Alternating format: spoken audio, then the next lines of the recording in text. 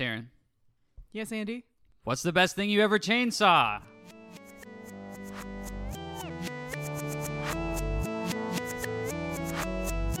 Hello and welcome back to Best Thing I Ever Chainsaw, where we nibble and nosh on a cinematic amuse-bouche from the horror genre.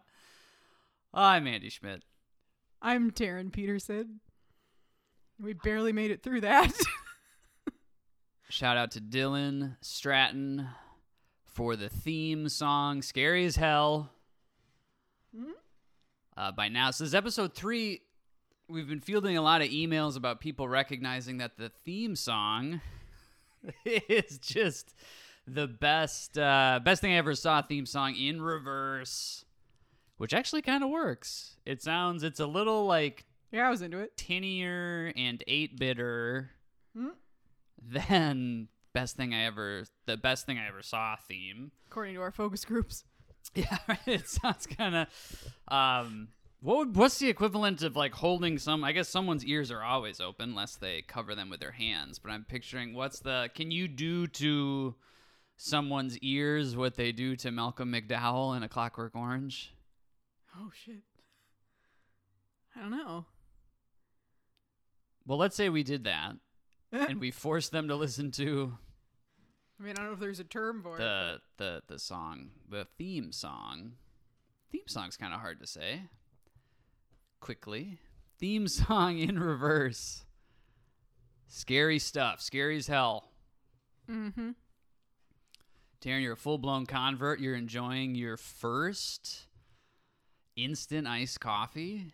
Oh, yeah, it's pretty good. Hell yeah. Well, I guess it is my first instant iced coffee. Because I've only had terrible instant hot coffee, which is not my preferred Not caffeinated beverage. It's becoming tradition now that before recording, someone in this house almost kills you with coffee because I was gonna put some nut pods in it, but you can't have Tree nuts. your nut poda non grata. Have you been waiting to say that for a while? Or Oh, a lot of these are look. off the cuff. I Look, know. I'll I level know, with you. Andy. A lot of this stuff I do write down ahead of time. That was not one of them. I'm trying to get better at that. I don't have too much. A lot of it's just in the old nut pod.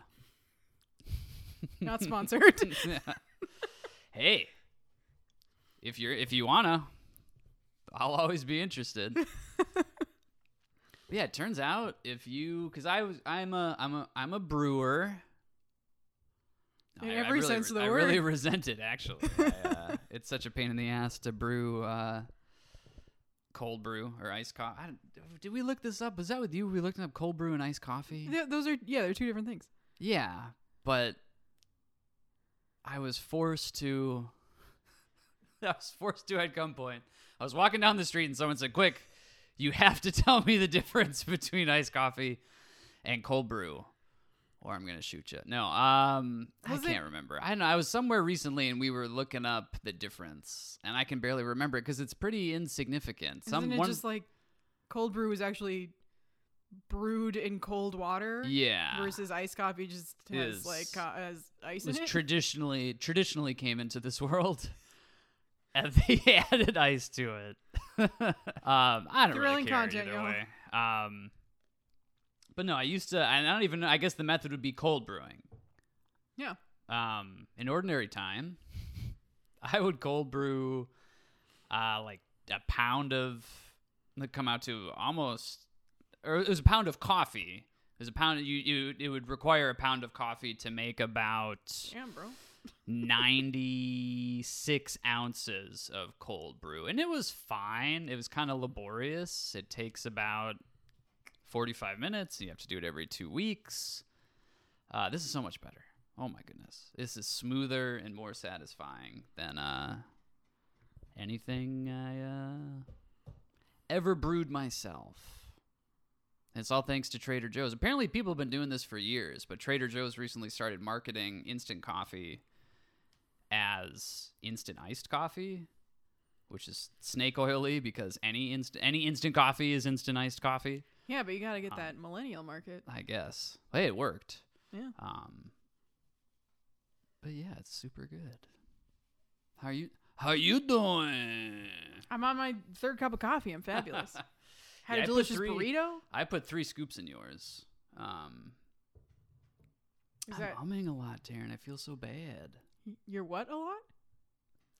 Oh, I'm just using a lot of fillers, and I'm getting really bashful about it. Wondering what the what the Minnesota furries would think of it if they could hear me now. But yeah, I usually fuck with 2.5 scoops. I put 3 scoops in yours because I know that I figured at least this would be coffee like 3 of 3. 17 today. 3 is my limit. Really? 3 is my limit. Yeah. I've been increasing a little bit too. I had two days on vacation. I had 2 cups. Or not cups. What's a cup, right? But two units of coffee. One or both times it was a little later in the day, and it didn't really affect me. I'm usually kind of scared about drinking more coffee later. No. I will. 3 is my limit. 2 is my limit if I take a nap during the day. Never been a napper. I just don't. I'm too worried about losing time. I don't have anything to do in the summer. And I'd have to leave my contacts in. It's just 2 strikes against me. I'm worried about losing time, and I'm worried about having to sleep in my contacts. And then the idea of having to burn a pair of contacts, like another pair of, because I wear dailies. So the idea of using 4 contacts in one day, it just... Sounds wasteful. It's outside my contact budget. Understandable. But yeah, you mentioned burritos. We had some... Fire burrito. Delicious. Yeah, burritos.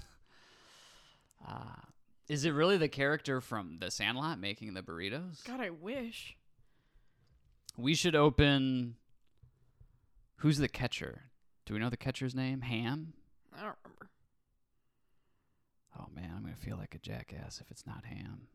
Let's say it's Ham. And either way, we'll have some type of cachet, because we'll just say it's... We'll either open Ham's Burritos or a John Hamm-themed Mexican restaurant. But yeah, they were delicious. We usually mess with donuts pre-pro, but this is the latest we've ever recorded. In the middle of the afternoon.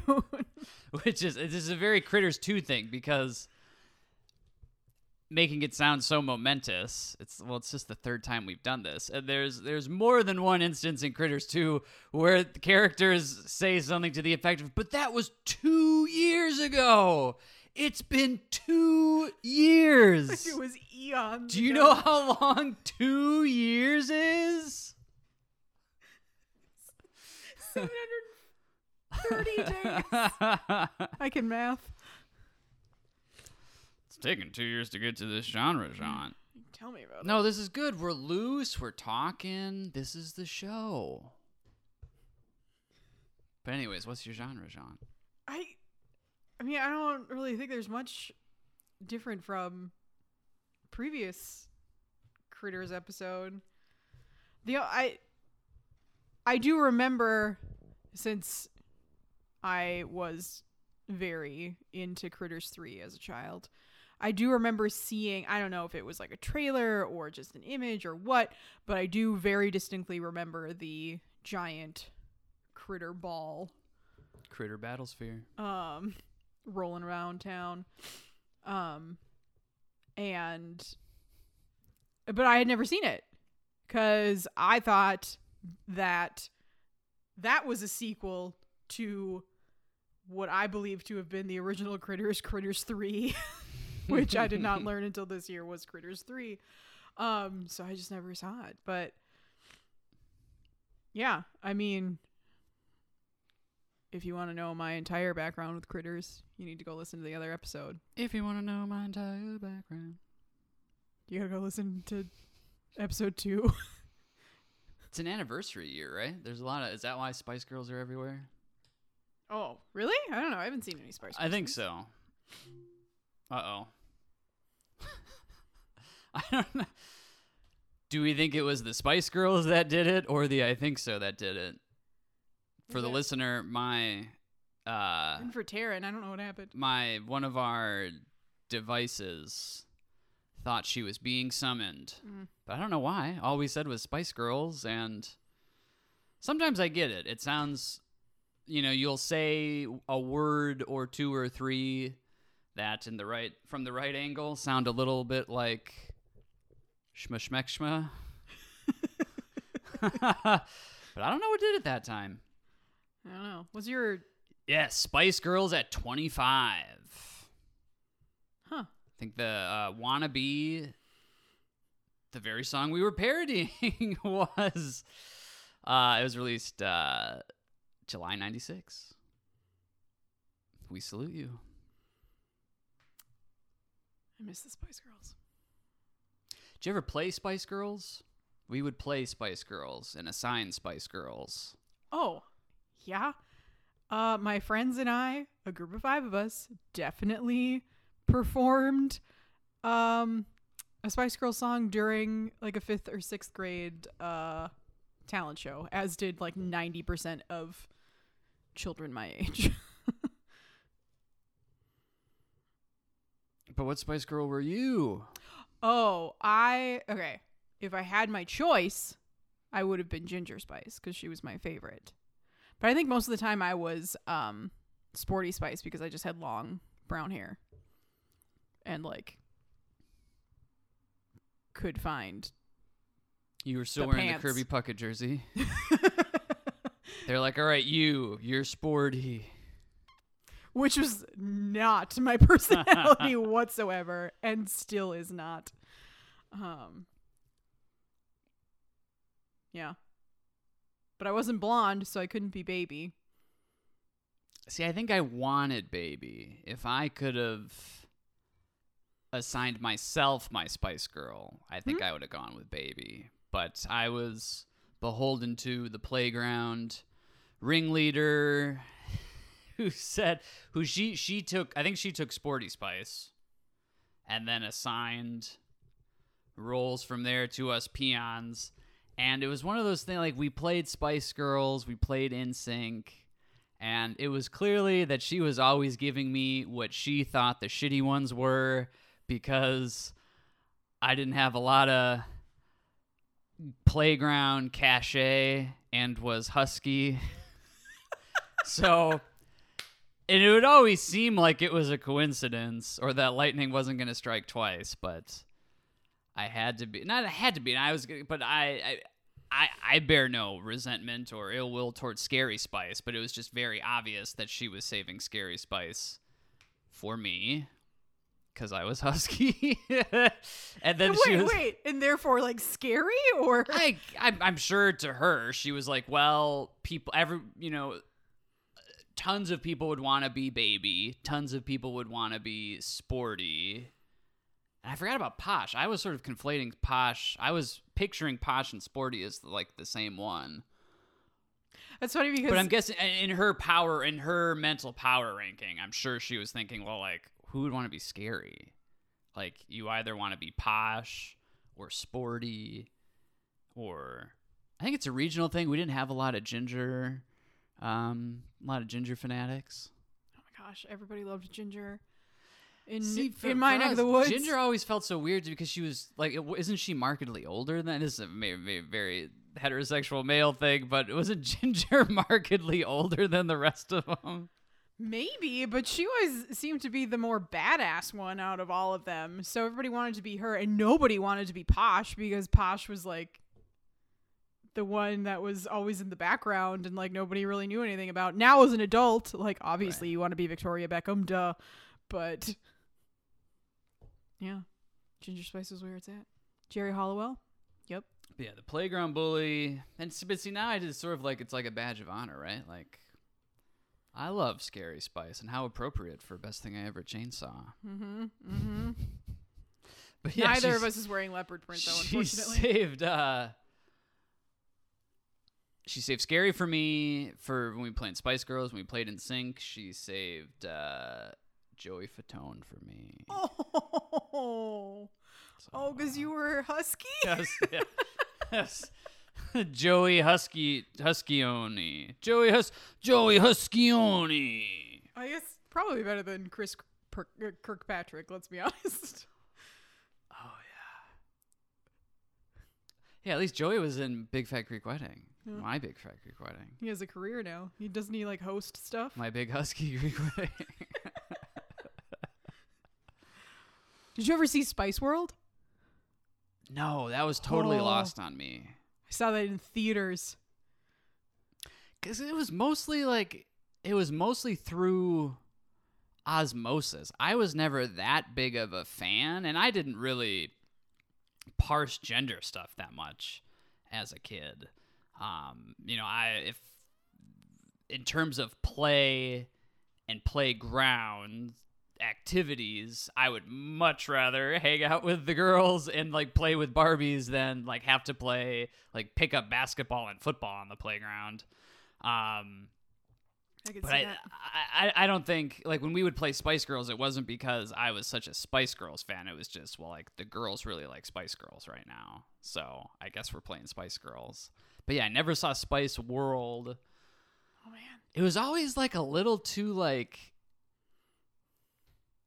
I felt like I was maybe like doing something I wasn't supposed to be. It was like just past like the zone of proximal like sexual development. Yeah. Like I could Yeah. tell that like I probably shouldn't be watching this, or it's like I probably know too much about what this is trying to do and I feel guilty about it.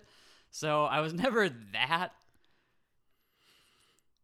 fully invested into Spice Girls. Britney Spears, on the other hand, a couple years later, 2-3 years later, 4 years later, Well, this did was come living out. out loud. You and I were 9 years old when this movie came out. Okay. I was trying to find the rating. I was very conscious of it being out at the time. I can like picture the trailer in my head. Scary as hell. PG. Okay. So, not too bad. So if we're following Critters rules, PG would mean there's like full frontal female nudity in Spice World. Is this rated PG? No, this is PG-13. It's PG-13, but holy. Oh, we will get to holy that. cow. We will get to that. But we're totally glancing over your genre, Jean. Well, I mean, honestly, it was just 'cause once you were upon too a focused on Spice time, Girls. I said to Taryn that, hey, we're going to watch a couple dozen horror sequels for the horror sequels episode of Best Thing I Ever Saw this fall. Let's fill in some blanks by starting our own little one-off series where we talk about, well, whatever we want, one movie at a time. And since you want to do Critters 3 so bad, we'll have to watch do. Critters. Well, first I thought there is a Critters 3. I didn't know that either. So I had never, it really was not on my radar at all. When we did Critters a week ago, I had never seen Critters before. I had never seen Critters 2.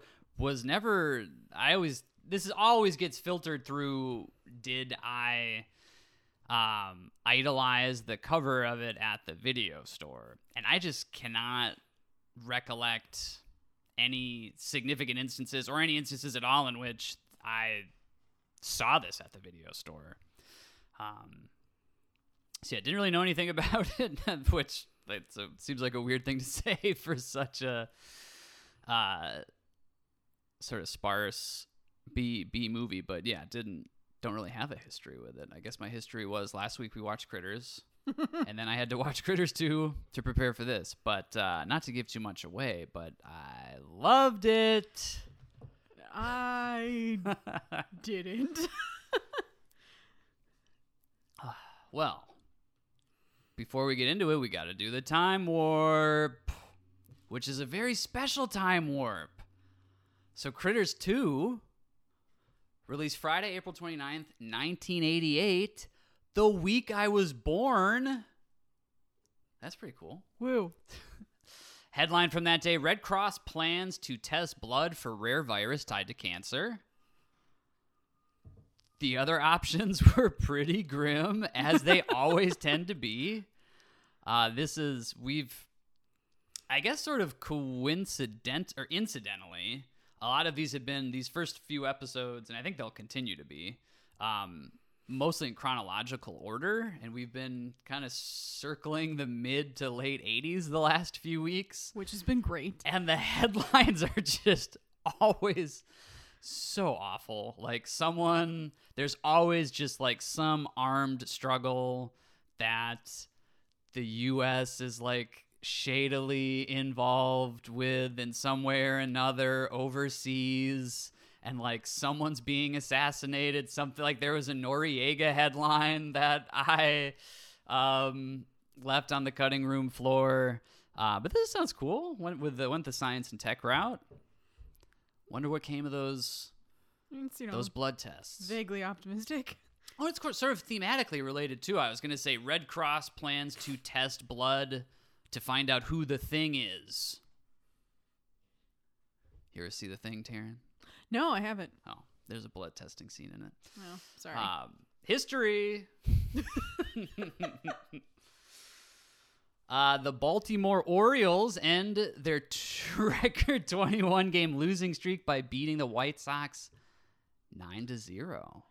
Is that when a White Sox losing streak started? Because I 9-0, guess so. That's pretty rough Had for to baseball. been had to have been at least a losing streak of one.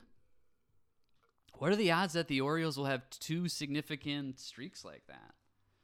Cal Ripken's starting streak, like 10, 15 years later. And this was their first win of the year, which isn't that crazy, I guess, because part of those 21 wins would have come from the previous season, because this season probably would have been a month old at this point. But yeah, the first win. That's of rough. 1988, in honor of my birth. It's a good year for baseball. Sure. That's when the Twins won a World Series, right? I think it was a year before. I think it was 87. Yeah, it was whatever. the 80. It was the 80. I guess baseball Was it only. 89? Baseball is always contained in a single year. I guess basketball spans 2 years. It's like fall to summer. Football is fall to winter. It was 87. Yeah. 87 and 91. So spring of 87 to fall of 87. Well, maybe they were, at the time, thinking they could run it back, and it was still a good year for the Twins.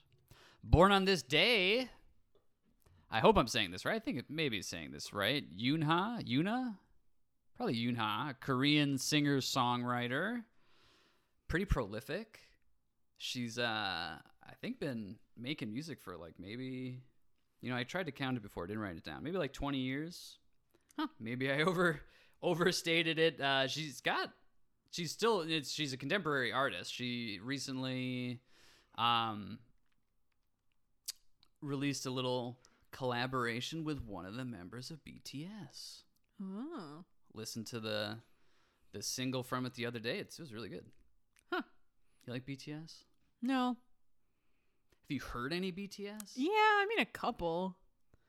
You heard Dynamite? Probably. Don't sing Oh, it, please. you would know, Taryn, if you heard Dynamite. I'm sorry to offend Andy Schmidt. Look, I discovered Dynamite a few months ago. Peloton? No, that was it's you had a 50-50 shot. I was telling Taryn before we started that my radio, my personal radios are Peloton and Big Booty mixes, and I got it by way of a Big Booty mix. Mm. But once I realized what it was and knew that it was both a song called Dynamite and a BTS song, I listened to it maybe 20 times in the afternoon that I discovered Oh my it. God. Be a good memoir title, a song called Dynamite. So Andy's a BTS fan. Taryn, not so much. I like it. I love boy bands. Oh, One boy bands are Direction. great. Speaking of One Direction, that's what I would think of if I heard Where Do Broken Hearts Go. So number one, Billboard Hot 100 in that week in 88. Where Do Broken Hearts Go by Whitney Houston. I love Whitney Houston. I had never heard of, or I'd never heard of this song. I'd never heard the song nor heard of it. Played it yesterday. I wasn't crazy about it. Yeah, It was fine. it's fine. Certainly know Where Do Broken Hearts Go by One Direction. The Might be superior Where Do blasphemous Broken to some Hearts people, Go.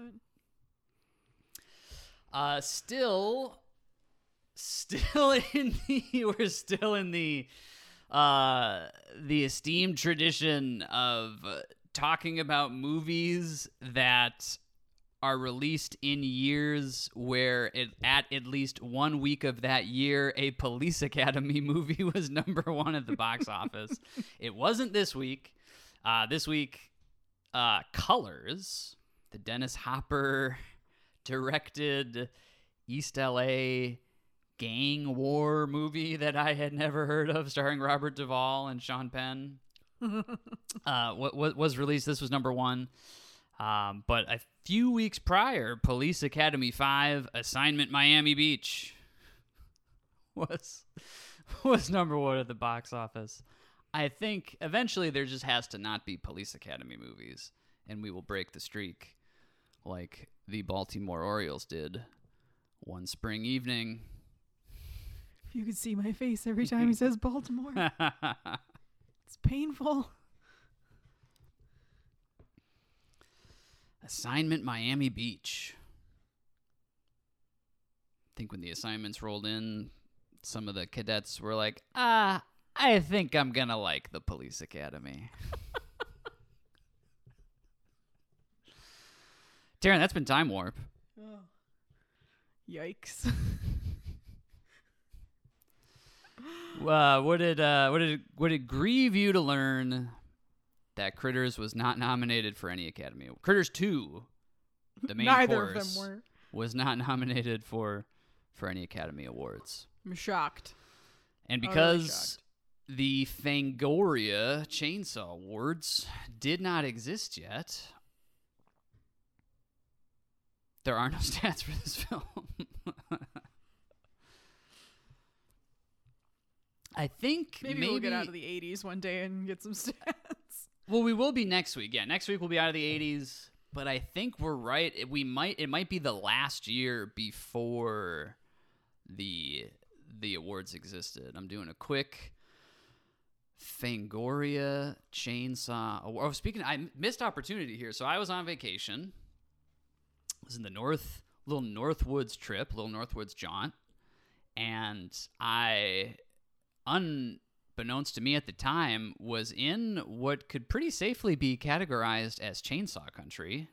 There was a lot of chainsaw paraphernalia everywhere, and I should have documented some of it. Apparently, this was one of the trips I abstained from, but my in-laws were out one of the days of the trip to pick up lunch, and apparently the bar had a bunch of chainsaws hanging from the ceiling, which I think would have been a gas to document and maybe turn into some future bizarre content. Yeah, Wisconsin's a weird place, y'all. I'm sure I can find this stuff online, but no, it's kind of cool. Not much of a picture taker though. I don't really do social media. Don't really do pictures. Living a life full of regrets. Anyways, Fangoria Chainsaw Awards started in '92. Hosted by Bruce Campbell. I think 92 is the year our next film came out.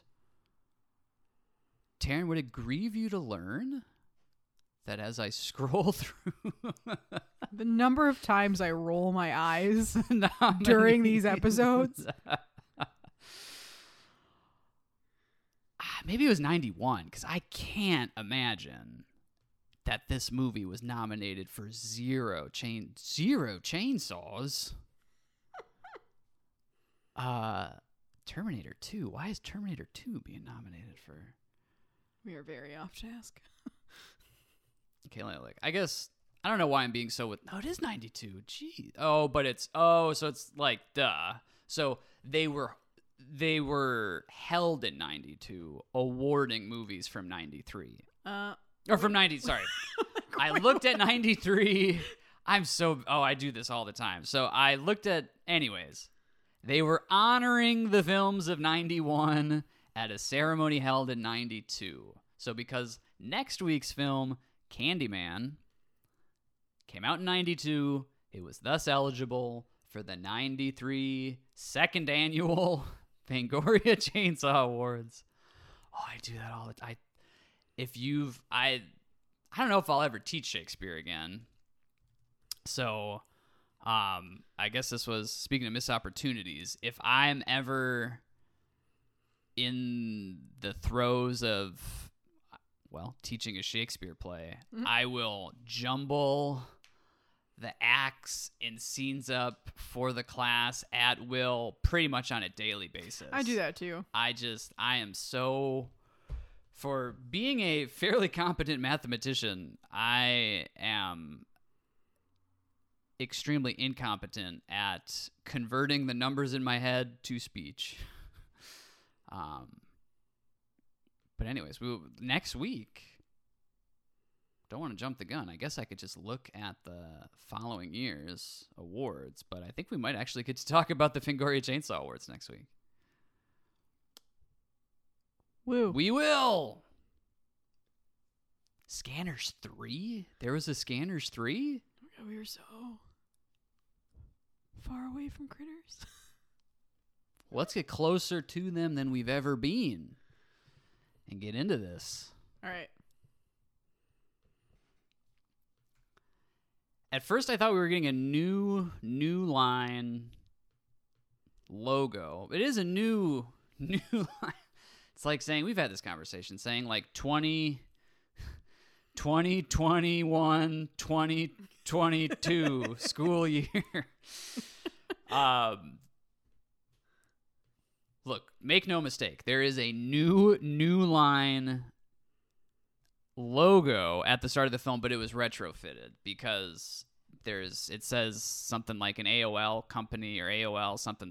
So they must have just, when they updated this or remastered it, stuck a new line logo at the front. Because I'm guessing, so this was 88. I'm guessing they were still maybe using the logo that precedes Critters the appetizer, Critters the first course. The New Line logo? Yeah. Oh, I don't remember. I don't know if it's the contemporary New Line logo, but it's the... Yeah, it must not be, because I don't even know if it's the same one that would precede, say, the Lord of the Rings films. But it has that very soothing New Line jingle as the film strips are coalescing. But yeah, it was retrofitted, so who knows what actual logo played before. Probably maybe still that red one that would play before a lot of the Nightmare on Elm Street movies from the time. A Tale of Two title cards. Because what a fall from grace. Oh, yeah. That was the first thing that was my first note. I'm like, well, this is lackluster compared to the first one. Way less cool. I think this is a meme. You'll have to explain memes to me, Taryn. But I was thinking of that thing where your grandma learns that you like Critters title cards, but she gets you the Critters 2 title card, and you have to act surprised and that you really like it. If it's not a meme, we can make it one. But yeah, that was, because we talked about this before we hit the old record button at the behest of Joseph Gordon-Levitt, and I said how I had some trepidation, some misgivings about watching this one, thinking I wasn't in love with Critters, and thought, how could Critters 2 be any better? And I was thinking, if this is a harbinger of what the rest of the movie will be like, I don't know if I can get through these 85 minutes. But as I've said already, Taryn, this movie rocks. Critters 2 rules and Critters drools. And I am the opposite.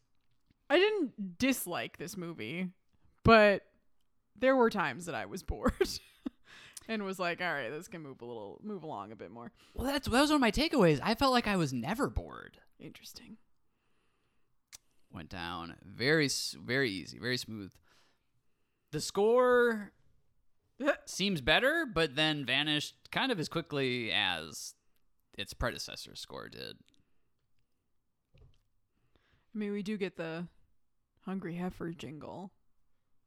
I do love that. I do. It's a good, and that's a very. It must be like a MTV generation influence thing, which probably had because this was I guess there had been soundtracks before and like songs made for the movie songs. But this is definitely right there in that sweet spot. We'll see whether it's this show or our sister show. You'll see a lot of those late 80s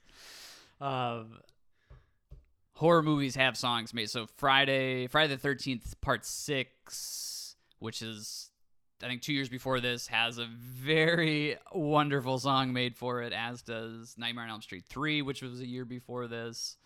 I think Nightmare on Elm Street 4 might even have one too, which was also this year. It was also this year, but it was later in the year. So right in that sweet spot of promotional soundtracks that have the songs made from, is it Hungry Heifer? Right? I wrote it down. Because at first I thought, Hungry Heifer, yeah. Because at first, we learn later that it's, and I always forget which is which, diegetic versus non-diegetic. Do you know the difference? Nope. Well, it just refers to what from the soundtrack is existing within the universe of the film versus what is just like peripheral score. So like in Jaws, the swimmers aren't hearing dun dun dun dun. So it's either I'm not gonna look at it. It's just one of them is diegetic, one of them is non-diegetic. So that's non-diegetic. I have. Oh, okay. So non-diegetic is sort of a part of the majesty of film. Yes. And diegetic. Wait, no, diegetic. It says occurring within the context of the story and able to be heard by the characters. Yeah. So the din whatever from Jaws is non-diegetic. Non-diegetic. Diegetic is the Hungry Heifer song. Right, but at first I'm thinking can the patrons hear the song? Because if you go to a Burger King, they're not playing Burger King commercials in the Burger King. But then it's very obvious the next one of the next times we're at the Hungry Heifer that it's clearly diegetic, but kind of an odd thing either way. Learned 2 new words today. Well, does that count are we counting that as 2 words? I am. Okay. I learned what they both mean. Love that bug. I love this whole Taryn, I love this whole movie. It's the best thing I ever chainsaw. You haven't seen the 3rd one yet. But I do love that. I really got a kick out of it. As in the first one. I think both of those opening scenes, look, bounty hunters are going to bounty hunt, and especially in this one, I just love on the one hand, I love that very sort of creature shop, creepy crawly, very plastic. Like I feel like I know what that bug whose bounty they hunted feels like. But there was just this weird. It felt a lot to me like this. It was going to be a fake out because there's such a weird cut once he's like. I'm trying to remember the sequencing of it, but Charlie is maybe attacked by the bug. Oh, and then is it Ugg who saves him? Yeah. When they cut from Charlie to Ugg, it had like a simulation kind of a feel. Yeah, it felt like someone was gonna say "and cut," right? And then you learned that we were in a studio audience watching like a Critters movie be made. It was just kind of odd. Yeah, but I love that bug though. That was one of the few jump scares in the movie too. Probably, yeah. It's the only one I can. Yeah. I mean, there's a couple other ones, but yeah.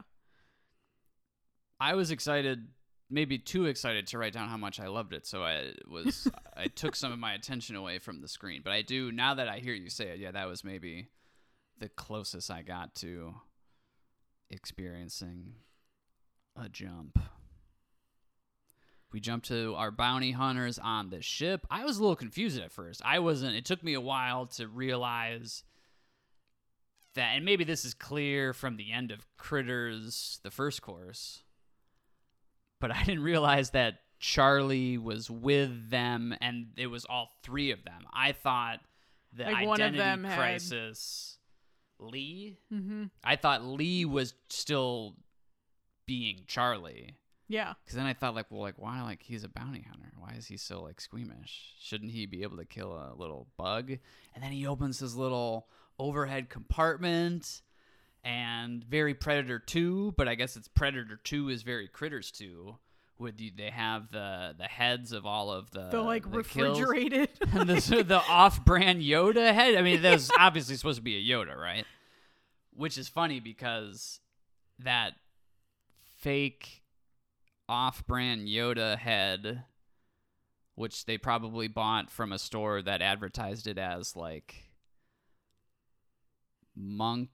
Space Monk Master. Pointy-eared Space Monk Master.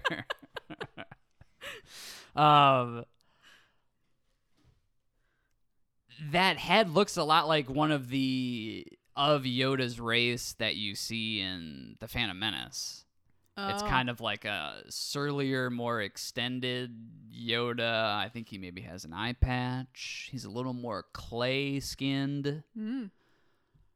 Anyways, that was cool. I didn't realize Critters 2 had done it before Predator 2. Having seen the third one, I knew that Charlie was a bounty hunter, so it wasn't like that surprising. But it did kind of warm my heart a little bit to see Charlie like find his place in the world now, or in the universe rather. Just because obviously he was not very well accepted in, what's the town called? Grover's End or something? Bend, that's what it was. Bend. He wasn't really accepted there because they all thought he was insane and a drunk, but He had to climb out of that bottle and into that spaceship. he did. He did. It got him to quit drinking.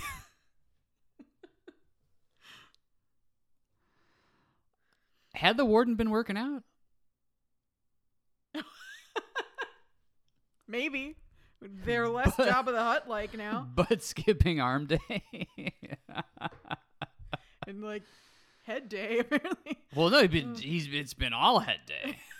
It's head day all the way down. Oh. Lost neck day in the week somewhere. He bookmarked all Anyway. the head workouts on his Peloton app. Were they all Justin Bieber? No, those are from the big booties. Oh, that's right. It's cool to actually see them bounty hunting. That was one of the. Oh, that was- yeah, something was outside like- of- That was 2 lines of my notes. Finding the And crates. said that's because that I think a lot of what I'll say and what made me like it so much is just they're so. This is such an overstatement for a movie like this, but this is so much more like a whole piece where they clearly are comfortable in what they're doing and know what they're doing, know really what the movie is. And one of the best and most rewarding instances of that is the bounty hunters. The bounty hunters are just so jarring and almost out of a different movie in the first one. And it's nice Yeah. to get into it so quickly and to see them actually bounty hunting. It feels good. It was a big breakthrough for me.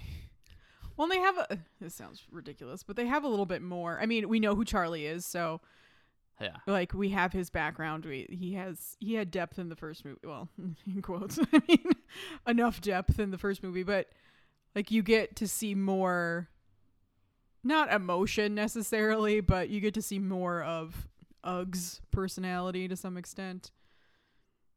I was impressed by how quickly they rectified it, because at first I'm thinking, okay, so he's still Johnny Steele? Right. But then those screenwriters, very clever, he says, well, I feel so myself and Johnny Steele. And that's why Lee never Yeah, and Lee is still having his his identity crisis. We're finally back to the Bend after 2 years. That's right. I'm just looking at one of my notes. Oh, comes up in a second here. Is this? Do we see Wesley and Quigley? Quigley? Quigley? Quigley. Yep, Quigley. We see them before the bus, right? That's right. Yeah, I think. Yeah. Because Wesley's like, I got some stuff for you, man. Got these weird egg things Yeah. that I found in this abandoned home. How does he know they're there? Did So I miss that? Did they? I think that he had been there before. I don't. Maybe he's like looting the place, or who knows? Because it's been nobody's lived there for 2 years. They said maybe he's Billy Zane's brother. maybe looking for revenge. So I think he was just there. I don't know if he's kind of a hooligan. Maybe he was looking for stuff to take. He's the Grover's Bend bandit. He does wear a leather jacket. Isn't that supposed to mean something in this city? So What yeah. are we- wearing a leather jacket in Grover's Bend used to mean something, dear.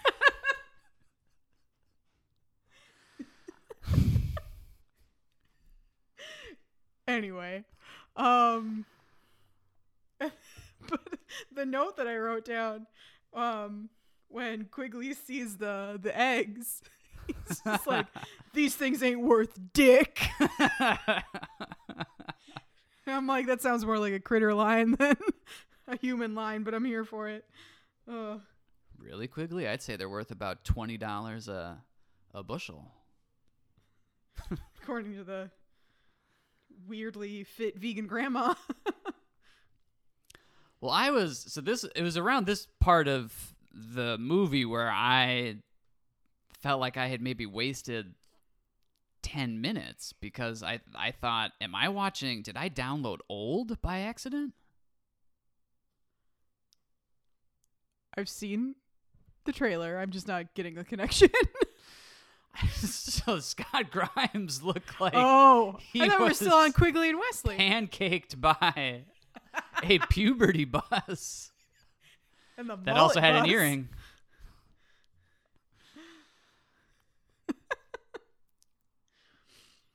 That's all. Because he's supposed to be what, like 16? Was he 14 in the first one? I would say no older than I mean, I guess it makes sense. Because I thought he was right, like 10 or 'cause 11. I would, maybe first even one. 14. I would say no older than 14 in Critters, the first course. Maybe a little bit younger, but regardless, it's just a jarring experience. Yeah.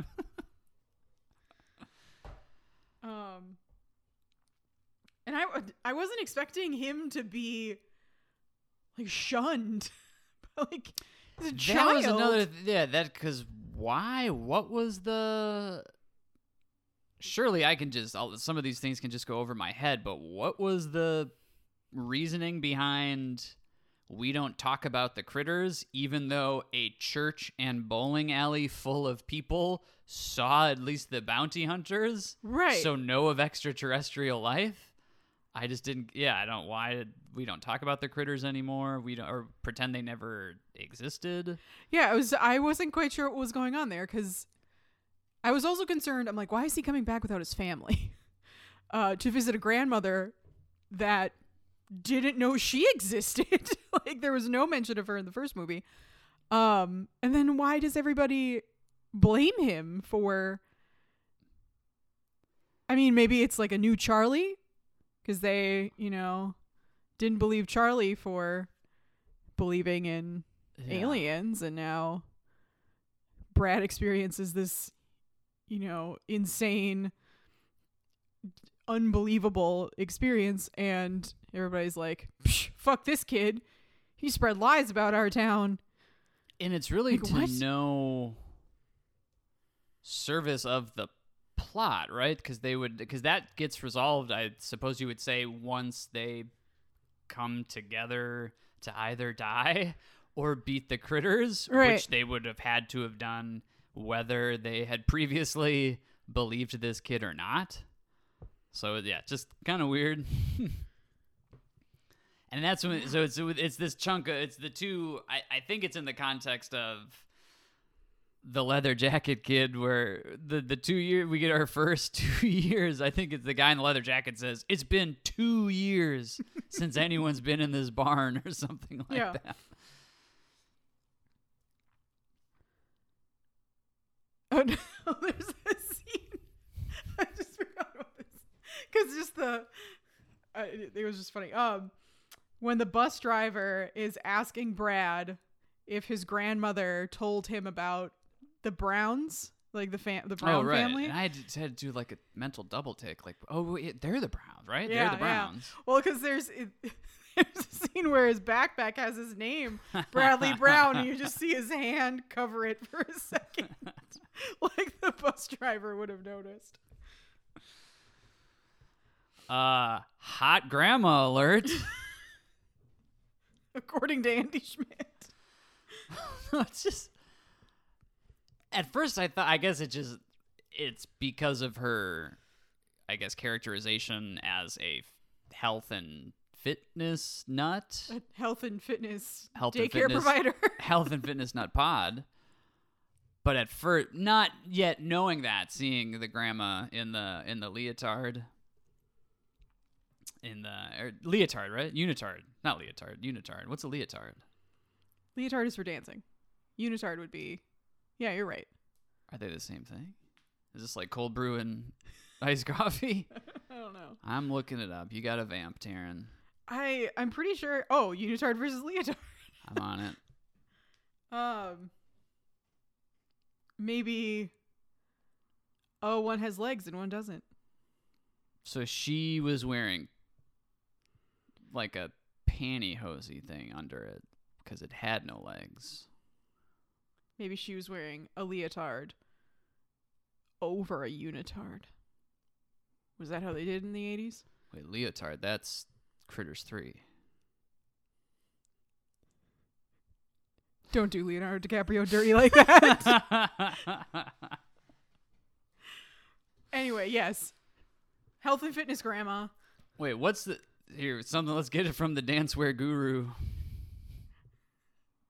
What? But I can't... Wow. I would not have suspected this be so unhelpful with a what the internet's unitard throwing me. Is a skin-tight all-in-one that covers the legs to the ankles. A leotard covers the body but doesn't have legs. So that's like the high cut. She's in a leotard. She's in a leotard. Yeah. We bring you quality content. Brad, you didn't tell me your grandma was a major gilf. Well, this took a turn. Oh, jeez. So we see fit grandma. Hashtag fit grandma. Brad Brown is back in town. That should have been the song that they created for this movie. Yeah, your favorite. Because that's said by Sally. For some reason, the internet calls her Sally in the first course, and in the main course, she's listed as Sal.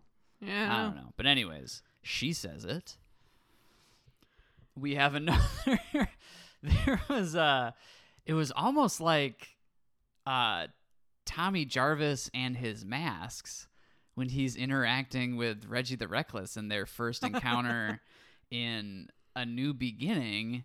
I can't quite remember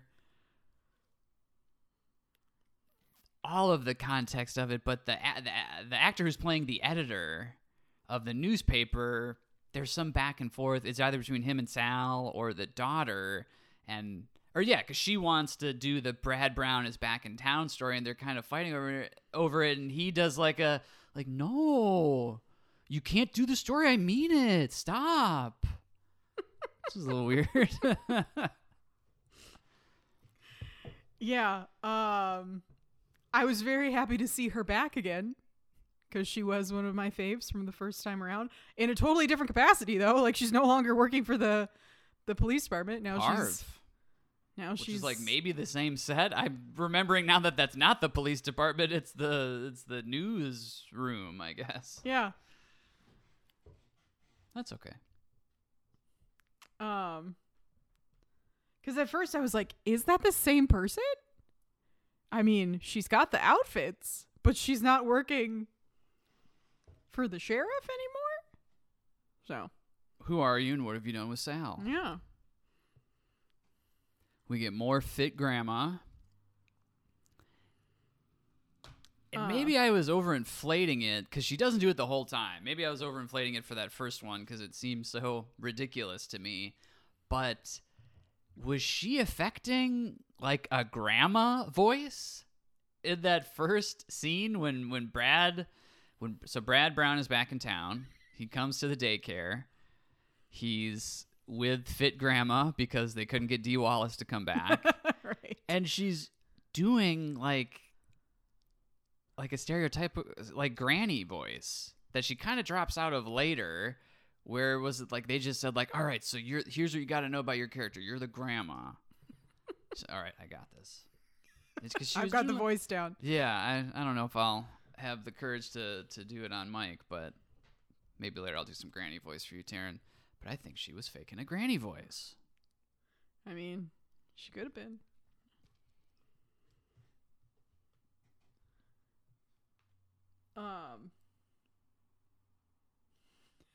I just looked up a quote from hers. Brad says, "Nana, the critters are here." Nana, no shit, Bradley, damn meat eater. Now I'm just imagining that in a grandma voice.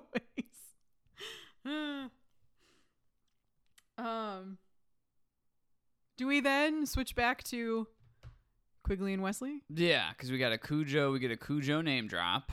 Yeah. And that's also kind of scary. I think I was, again, maybe like writing something down, and if I were glued to the TV, it would have scared me, but we get the pit bull. Oh, jump yeah, scare, which kind of... which was... Some people were calling it scary enough.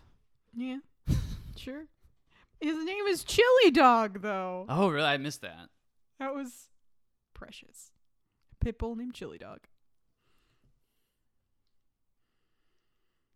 And then there's... Because I'm just looking at the sequence of my notes, because I had just the Cujo thing, and then we must go to Sal at the trailer, and then it's already back to Quigley and Leather Jacket Man. Yes. Because we get not... Because then the grandma comes back and is, like, buying them. Fit grandma. Yes, fit grandma. How dare I? We learned, so we have not Emmett Walsh. We get Barry Corbin. Which I learned in pre-pro of... See, I can't remember now. Is it One Tree Hill or Seventh Heaven? One Tree Hill. One Tree Hill. Nobody cares about Seventh Heaven. And I guess Modern Family. Oh, yeah. He really grew into that role. Yeah, there's a whole, like...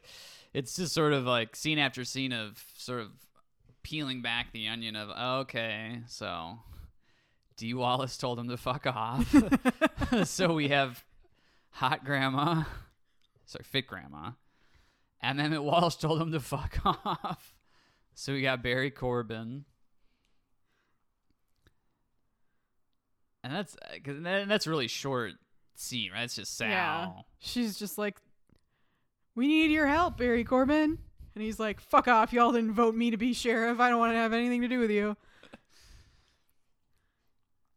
And then we, at a whiplash-inducing speed, get back to Leather Jacket Man and Quigley. And Leather Jacket Man is irate over whether or not the deal will be sealed with the agreed-to beer. And he's asking where the beer is, looking in the direction of off-screen would have been a delivery truck's worth of beer. And he's like, "Old man, where's the beer?" Also, we should mention that Quigley, the old man, also has like a stub of a cigar in his mouth for the majority of this time. That's just Quigley, baby. Yeah. But yeah, so Wesley then acquires double the amount of beer that he Okay, it's Wes. I'd His agree- name's Wesley. Wesley, Good yeah. to know. Good to remember. He's doubled the amount of beer that he said he was going to take. But since it wasn't his preferred beer, he's like, fuck you, I'm taking 2 of this generically branded beer. Just white can, called black beer. letters. It says beer. Hey, look, beer is beer. I mean, free beer is free beer, so... And then perfectly frames up a nudie mag and says he's taking that too. Yeah. Which becomes important later. We return to the scene of your biggest moment of learning here today, the hungry heifer with the diegetic Yes. and non-diegetic. And that's where so that's where they get into, because Brad shows up there and they get into a little fisticuffs, Scuffle, yeah. which made me immediately think, oh, it'll be fun to see how Wesley gets mutilated later because he's such a dick. Yeah, well, he But was then just, he doesn't. Yeah, which was very upsetting to me because he just comes up and starts like smelling Megan. Like, no. Taryn, Megan. What did I say? You said Megan. What is it? I feel like Scott Grimes is always saying it Megan. All right. I thought you would have picked up on it. Nope. Well, you picked up on the beer difference. I didn't even get that he was asking for other beer. Yeah. There you Because go. he calls the beer that he does have like piss in a can or something, which made me giggle. So, but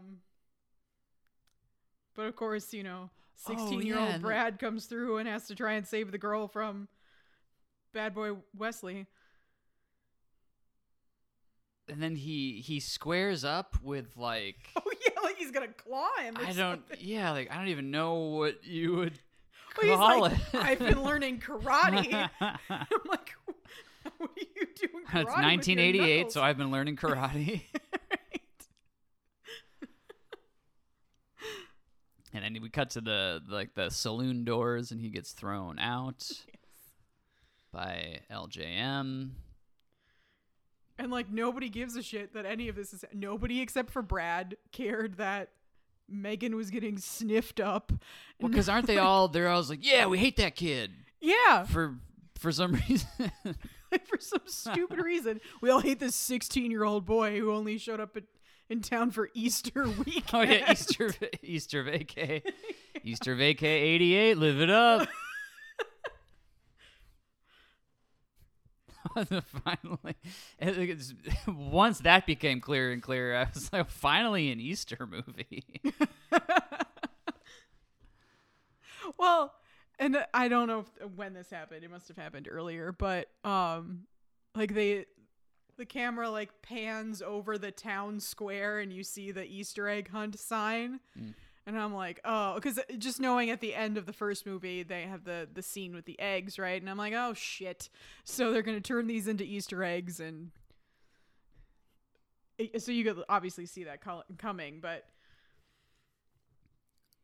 like, who would...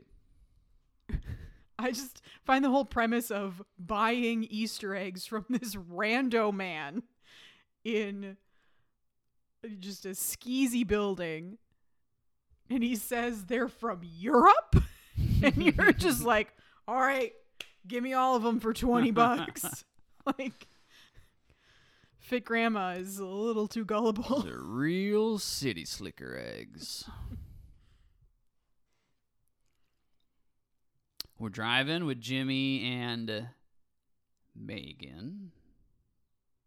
It's definitely not Megan. Is it Megan or me? It's not Megan. He's saying Megan. What? Whatever. And then maybe this is the point, or that it's just to further neg her, I guess. If Brad has been reading the game, she's describing how she's a journalist, and he says, "Oh, so you're like Jimmy Olsen with breasts."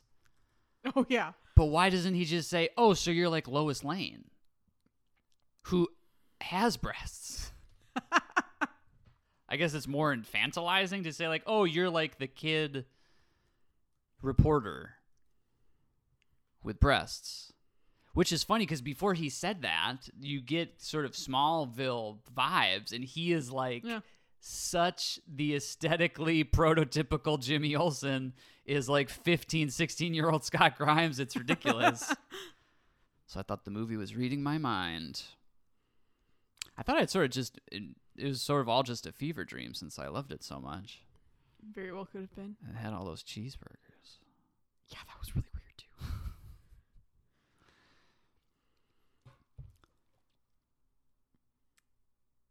I might need your help with this one. So I've got, why do they...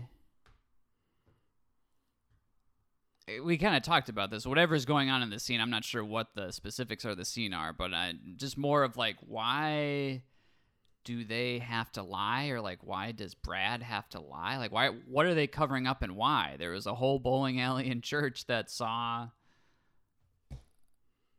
aliens. So what's the... Wait, lie about what? I can't remember. It's just a note I wrote down. Not super important. Don't want to take any of the limelight away from what I imagine was very traumatizing for you. Yes. Oh, it's the only note that I wrote in all caps. Oh, fuck this movie. Taryn, your notes are shouting at me. Good. They should. So, what Andy's alluding to, and that I was very upset by, was that this is so. Prior to this moment, we see, you know, the eggs have hatched. There's like green ooze everywhere, which is a new development from the first movie, by the way. Oh yeah, that was another thing too, where it's like they're knowing more of what they are and should be doing, and that was very. I feel like, but like slime was everywhere by then, and gonna be increasingly in sort of pop culture, I guess, with Ninja Turtles and Nickelodeon. Ghostbusters. So good. Yeah. So good on them for kind of making that part of the brand that this is now just about mutilated critters that ooze green pus. Well, it's so, okay, so we get Quigley, like, coming back home from something, who knows, and he's, like, wanting to feed the dog, and the dog doesn't arrive when he, you know, puts food in his bowl, and he's like, fuck it, you'll come back when you're hungry. And then he like goes into another room. There's Chili Dog, who's getting eaten alive. Well, not anymore, by little baby critters. And it was in a manner that looked like they were sucking the life force out of him. I mean, it was pretty gnarly. Yeah, I was compared to anything that was killed or attacked in the first movie. I was a little... I wasn't expecting it to be that gnarly. I was pissed off. A word. And then I had something else there, too. So... Oh, the foot bite! The foot bite? One of them takes a big, sort of comedically represented bite out of Quigley's foot. Oh, yeah. And it looks like his foot was just one consistent like unit of meat. But pretty satisfying to see. Yeah. Foot bite. So this, well, I'll save that for a little. We'll get to it in a second, actually. But yeah, so at this point in the movie, baby critters abound. But they like very strategically hatch. I feel like, because like that batch hatched there, and then the batch at the church hadn't hatched and wouldn't hatch for a little while. I think they only hatch on camera. Apparently. But because I like at one point they're, you know, all the kids at church are painting the Easter eggs, the critter eggs. And and that there's like one kid who he must have like dropped it on the ground or something, and he saw that it was oozing out, and he just like throws it out the window. And I was like, you really are saving your ass this time, little kid, not just thinking you're gonna get in trouble. Yeah, and after Foot Bite, we get Brad going through his, I guess he's going through his luggage. It's just a scene with him alone in his room at Grandma's house, and he's going through his stuff, and there's a picture of him and Charlie in the slingshot scene from the first one. And this happens a lot in movies, but it's one of the funniest things to me. And it's, who took that picture? Who took a picture of Charlie and Brad in the scene where they hit April with the slingshot in the first one? Because it's just like a perfectly established, like framed shot of the slingshot scene. It's Billy Zane. Yeah. Or maybe Grandma did it. Oh. To a stat, yeah, I was expecting them to then retcon that there'd be a flashback, and Grandma's off to show that Grandma was there the whole time, and say, "All right, Bradley, Grandma was a critter." Smile, and because he was smiling, he was distracted, and it hit April in the bottom. We get our first critter cam. Yes, which I was a little upset that there wasn't more critter cam this time. Yeah, I was just about to say, I think if memory serves, one of the only critter cams. Mm-hmm. And no, because he didn't return, no Emmett Walsh cam. And I had Billy Bush cam. No cam for the Bushy?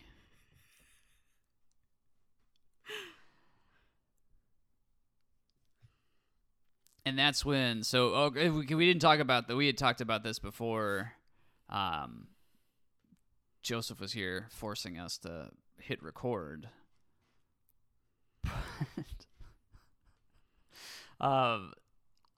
had to clarify this for me. So before this scene, because this is the Megan's younger sister going to bed with her Easter bunny. And previously, Fit Grandma, gives her the Easter bunny. I know it wasn't chocolate because she says, "Oh, chocolate." And Grandma says, "No, not chocolate. Better. Whatever." And it's what again? Carob.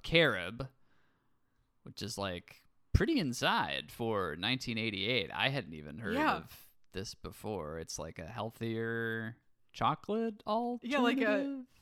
Yeah, like I don't know. It's like a cocoa bean alternative because it comes in a pod. I don't know. A nut pod? Not a nut pod. I was waiting for it. Look, this isn't a nut pod. We get our critter cam. We see the carob bunny. We also see a mad ball, which I went mad for.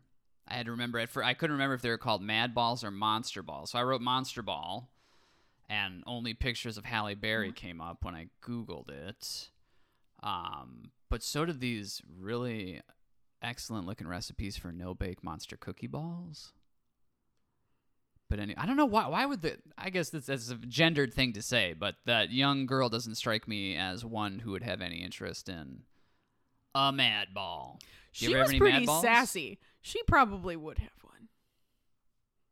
Oh, I liked her. Taryn, there's a dog mad ball with an exposed brain and a stitched eyelid. Not my jam. Do you have any mad balls? No. I think I did. Or at least aspired to have them. Should we call Paul? It might be in your basement. Well, I called him once already today, as is tradition, to say, I'm about to record a podcast if anything happens. I love you. Taryn murdered me. Creep frog. Oh, what's the dog called? Chili dog? Oh, this one's not on here. Never so mind. We got Spoozoos, Deckhead, Eyesore, Spitbull, Racket Attack, Fang Thang, Fleabag, Creep Frog, Brain Rot, Shum Chum, But this ad doesn't include the dog one. Oh, no. Maybe is it Fleabag? That's not the Fleabag I saw before, though. With the exposed brain. Anyways, she had a mad ball. It was cool. Kind of like this is a part of the esteemed line of like the Popeye cookie jar from Friday the 13th Part 5. Pinhead's shirt. Not Pinhead's. Pinbuster's shirt. Oh, yeah. From Critters the First Course. I guess the Pinhead shirt. That's a few weeks from now. Oh, and then so the dad, that really worked on me. Just the sound design there with the dad squishing the I guess like would-be baby critter. Yeah. Which was like, I was expecting there to be a little more meat when he lifted his foot up. Like it was just like all goo. Fur? Yeah. It was just all green goo, yeah. And he just, I don't know how he didn't note. Well, I guess he could have not noticed it, but just squish. That was the end of that. It's Easter Sunday, I think. We're at church. Which for a while, completely different church vibe than the previous movie. Yeah. Like even prior to the car crashing into the church, that church just gave me a weird vibe. This one felt like a very, I don't go to church, I don't know, but like a very traditional, like small town church situation. Standing room only for that service. Yeah. And I think the Reverend looks directly in the camera at one point. Is that when he says, like, it's nice to see you all here, and like so many of you are finally coming to church for just Easter Sunday? He said it. It was, it's something like, as Christ rises today, so did the desire to get back to church in many of you. That's what it was. We get Sheriff Jr., or I guess like the interim sheriff, because Harv, and not even the interim sheriff, because Harv says later, yeah, he was voted that he was voted out. Yeah, so Sheriff Jr. must have been voted in. Yeah. He must have also received the one note from the director that was, look, the sheriff does not want to be here today, because, oh my God, is he leaning into that very hard, and I loved every minute of it. And then he dies. Well, okay. we have to go through how he dies, because his stomach gets eaten out. Well, like his junk gets like Oh, attacked. that's right. And I didn't catch what he said, too. Well, he says... He makes a joke about, because like the bunny suit isn't fitting correctly, or like it's not closing over like his pelvic area, and he just makes a joke about like, oh great, so all the little kids are gonna see like the Easter bunny's bulge or whatever. Yeah. And then all the baby critters like hop into it. That was a pretty great scene. He's just like running around trying to get the critters out of his costume, which like, take the fucking costume off, bro. And then he bursts through the window, only to die in front of everybody at church with all these like critter puncture wounds. Yeah, it was like, did one of them have a machine gun? I took very distinct note of that. Wait, but what? Why is he? Yeah.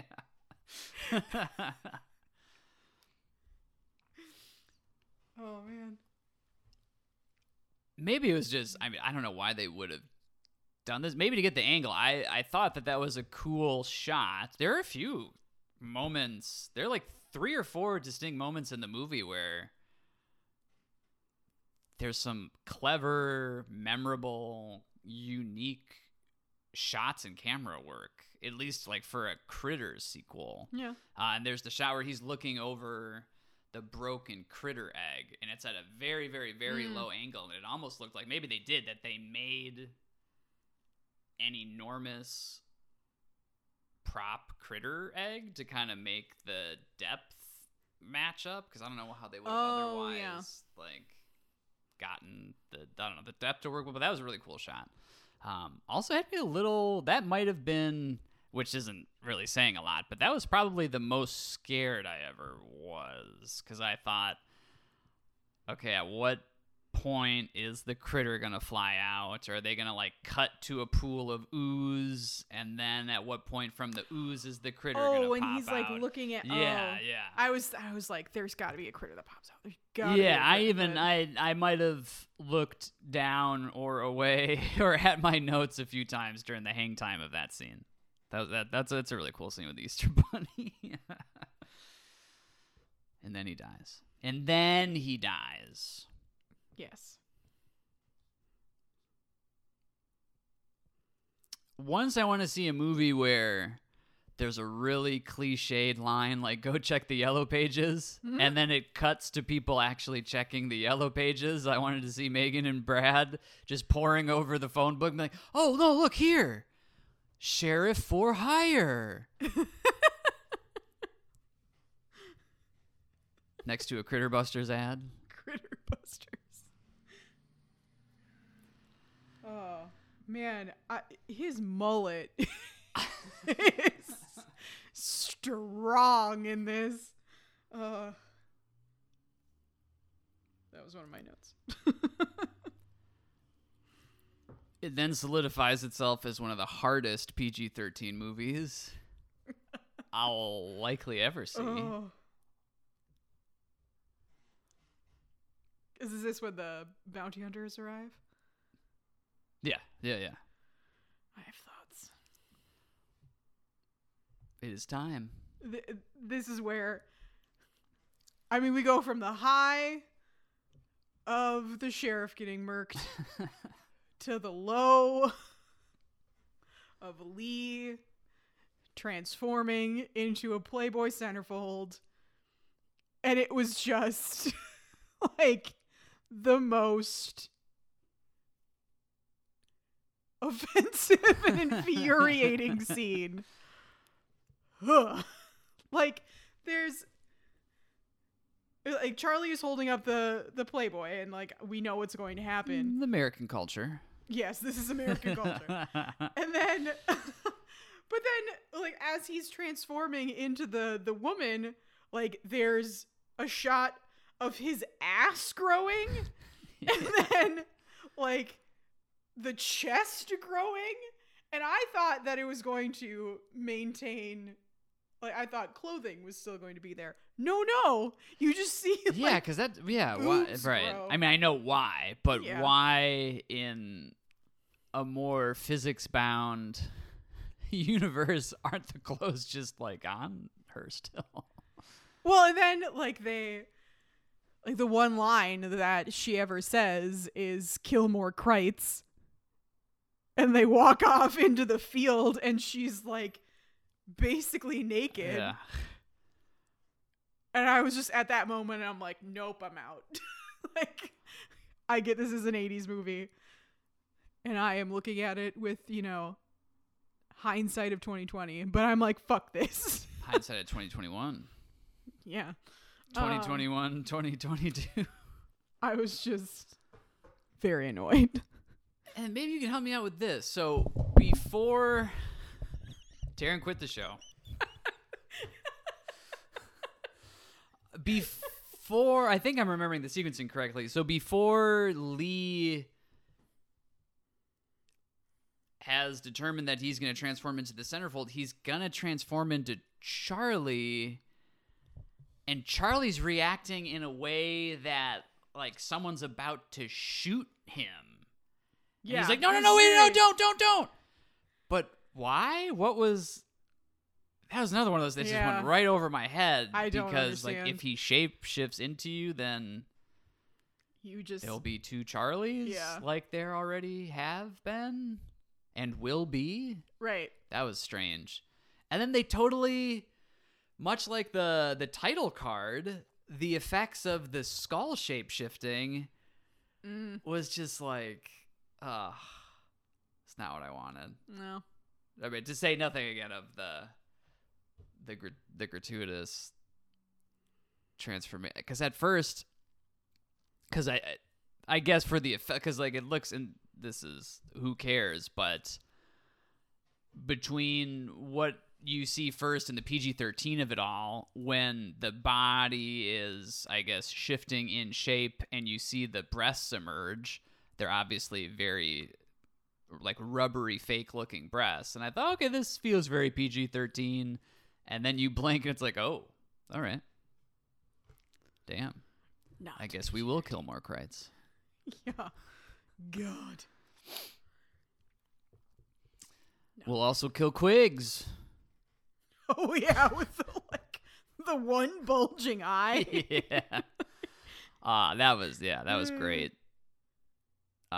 Just like Creature Shop effect stuff with the eye, and I guess like it was like a week the critters were doing a Weekend at Bernie's type thing where they somehow propped Quigley up. Yeah. Just to stand there and be at the door and then fall over. Fall over onto Brad. Yeah, that was pretty funny. And Sal is there. That's right. Because Sal is freaking out about having seen a critter, and then that's what prompts them to open the door, and ta-da, dead Quigley. Ta-da, dead Quigley. Mm-hmm. Look, Taryn, I know we're discussing Critters 2, but I gotta take a Critters 1. All right. Pause time.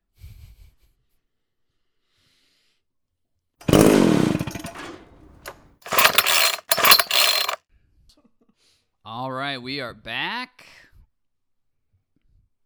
Here for some green critter goo. I think it first really takes off when they're attacked at Quigley's shack.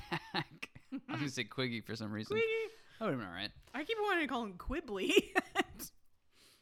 Oh, what is Quibbly? Is Quibbly Oh. something? Quibby, Quick Bites, rest in peace. But is Quibbly something? I don't think so. I think it's just We'll figure it out. someday. But we get, so at Quigley's ranch, we get a pancaked critter. Are any other critters like exploded? Oh, because he No. bites the tire. So there's a critter that bites the tire and inflates itself, Yeah, that was funny. which is then And then he's pancaked. pancaked. So I was gonna say the aftermath of the death of the critters is not nearly it's more comedic than the deaths of that are caused by the critters, which I don't know what my point is about that, but I'm just like, okay, these get splattered into like green goo. Then we get to see a mutilated dog and like carcasses of cows later on. Oh, that's right. Yeah. Yeah. And like, Carcasses of cows. Quigley is dead Quigley is kind of funny looking, but since it's the whole Weekend at Bernie's situation. They really start leaning into it at the house, Grandma's house, Mm-hmm. Grandma's house. They're doing more something. Oh, it's like I said that's my schmishmexa is being sensitive again. But there's a bit of a 11th hour type rescue from Ugg, who shoots through the door, right? There's like a critter is gonna eat Brad or rip his earring out. The critter threatens to rip Brad's earring out. And then Ugg shoots it through the door, and it's just like it splatters on the kitchen wall. Oh, yeah. There was more fur with that one. Yeah. And then it goes, I think, just pretty seamlessly into the hungry. I was gonna say happy heifer, hungry heifer. Oh, wait. This was when before the hungry heifer. This was when Grandma comes home and sees the critters like raiding her fridge, and this was one of the first critter subtitles. Critters like vegetables everywhere, derp derp derp, And that's when the grandma yells, like, I don't know, something about stupid meat eaters. And I'm like, okay, getting shade from vegan grandma over here. Yeah, and then She can do hard things, Taryn. Critter is splattered on the wall. Oh, this is also when, so the bounty hunters reappear, and the previously naked one now has clothes all of a sudden. Oh, right, yeah. I was like, good.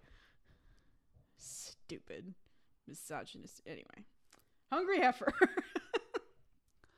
This is really, I think, probably the most concentrated, potent scene of critters being like them doing what they want the movie to be doing, with just critter guts flying, critters getting deep fried, which was fantastic.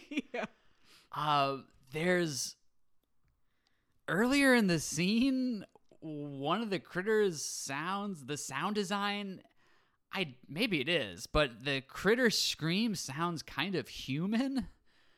In the earlier sound design in the restaurant sequence, it's just a little unnerving to hear the critter scream human like before it gets blown to bits or deep fried. This is also where we got the Hungry Heifer song, which is clarifies great. that it is diegetic. Yes. But I was kind of hoping it would come back, kind of like Power of the Night did throughout the movie. So it was somewhat underestimated. It plays over the credits. Yeah. Did you make it to the credits, Taryn? I did. Did you make it through the ziplining critter? Oh, yeah, that's right. So also in the Hungry Heifer scene, one this is like another fuck situation. Oh yeah. I would have forgotten. I'm glad I would have skipped over this, but yeah. Where the critter gets scalped. shot, like he gets scalped, like just hair comes off. You ever been shot in the head, but it only removes your scalp? Yes. Like a very like specific patch. And he looks in a mirror. DeVito, basically. Like somehow he sees himself in a mirror and he's like, bitchin'. And I'm like, thank you. I need you to lean into the critter subtitles more. Which they do. They're pretty reserved with it though. I think because it's really just like, a little bit There's later we get times. cheeseburgers. Yeah. But nothing. I guess they allow themselves one. You get fuck And bitch. in Critters the first course, and bitchin' in Critters the main course. But whatever critter you're gonna be a ziplining critter. At least they're having fun, right? Before they. It looks like all the critters had fun in this. You know, sometimes in a movie you can tell, and it seems like all of the critters were just really having a good time. Making critters too. Just killing everything and everyone, eating everything and everyone, ziplining on everything. Next thing I have is the video store. Oh, yep. Where I inhaled really significantly and thought, are we going to get to see like old VHS covers as the camera goes up and down the aisles of a video store? It's just... We're not. There's, at one point, the camera just pans to video store or like video rentals or something. And so it was a letdown that we never go in a video store, but very clever again. There's a Freddy Krueger cutout. You call it a cutout, right? Yeah. A full-size Freddy Krueger cutout. Because, again, new line, which is fine. Funny. I didn't think that was too gratuitous. No. And Lee is going to change into... I'm sure they just could neither afford nor get Robert Englund to agree, which you would have thought maybe it wouldn't have been that hard. This was the same year that Nightmare on Elm Street 4 came out, which was sort of peak. Going from 3 and then to 4 was really, in terms of money making and sort of brand cachet, that was the height of the Nightmare on Elm Street powers, and it's all owned by New. I mean, what do I know of like big Hollywood contracts. But it seems like they couldn't get Robert Englund to work a day and be Lee as Freddy Krueger until he quickly switches back to, because is he sure the magazine again? Yeah. Okay. Yeah. He's yeah. like, no, and yeah. Yeah. No, that was funny. And then He's like, no, don't be this creepy thing. Be the hot chick. Gah. hey, look, either way, he's gonna die. Yeah. In another pretty dramatic way. With an aftermath, the hardest. The aftermath. I Yeah. laughed out loud a few times during this viewing. Never as much as I did for the. I thought that was really, really well done and funny with the. Just an arm. Because it's like they essentially prank the critters, prank Ugg. There's a hidden camera. The hidden camera critter.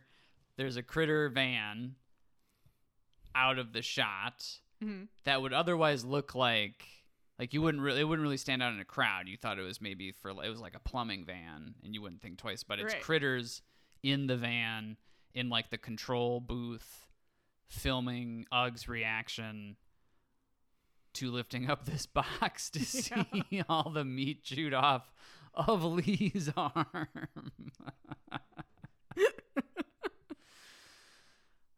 Which is great. And then he like transforms back into his Oh yeah, he Johnny kind of Steele goes. He goes blank. yeah. He loses his signal, and is just blank. There's an actual name for it in the credits.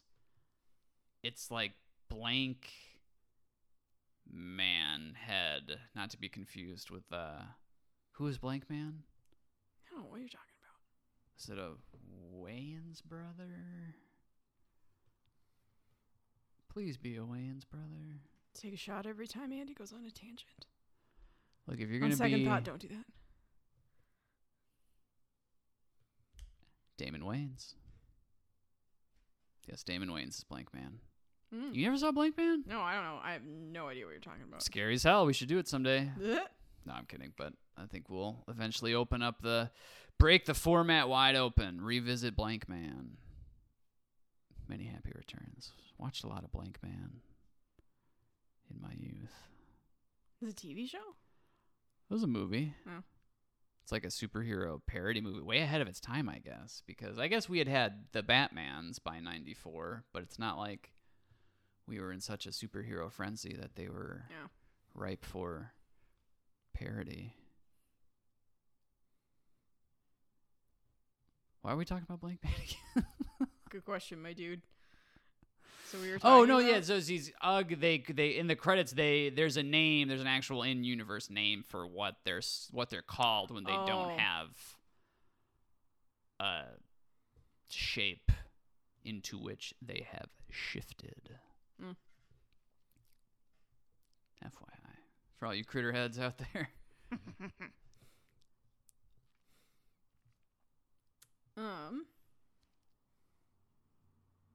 My next note is looks like Castle but isn't Castle. Like the TV show? Yeah. Nathan Fillion. I can never think of his name. Who were you talking about? The Megan, whatever it is. Megan? Her dad? No, What are you there's talking about? one of the ensuing scenes is outside the church, and there's a character outside, like leaning against the church with a shotgun, who looks like a younger, narrower Nathan Fillion. Who's like guarding the children? Yeah, and I couldn't think of the name Nathan Fillion, so I wrote looks like Castle,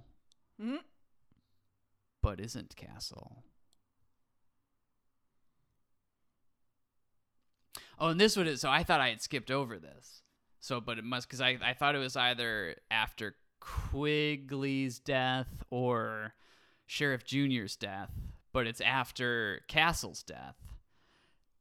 So Castle dies, and Scott Grimes gets so bizarrely close to the actor's face just to scream into the actor's face in recognition that he's realized that he's dead. It just drops his face right up against it and screams.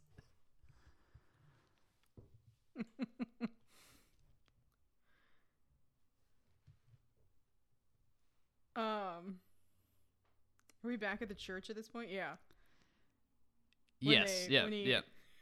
Because they've gotten wind of CritterCon 88. Because they bring Ugg in and sit him down in a pew, and Sal or Sally, I don't know, she says something about he's not breathing, and Charlie he doesn't have a mouth. He don't have, what is it? He don't have a mouth. He's like, that's okay. He don't have a mouth. This is why everybody loves Charlie. Oh. Oh yeah, we didn't even talk about how the dad gets porcupined. Oh yeah, the dad from. I meant to look. It was bugging me the whole time what he's from. He's from a couple of things, but he's from his Star Trek episode it's Star Trek: The Next Generation episode from the second season. That is very near and dear to my heart. But yeah, he gets a porcupine quill to the neck. They take him inside the church. The townspeople haven't turned their tide on Brad yet. There's a particular pain in the ass in the group who is reluctant to go on a suicide mission and says so while looking in the camera. Is he asking us? Is he telling Brad? It's very confusing. Oh yeah, this very stereotypical hillbilly type guy who's just blaming Brad for everything. They didn't come back until Rapscallion came back too. Yeah. Oh, then Harv comes in and shoots his gun off. There's a lot of Harv gunplay. Oh yeah, he walks in. Hold on, I had a note about this.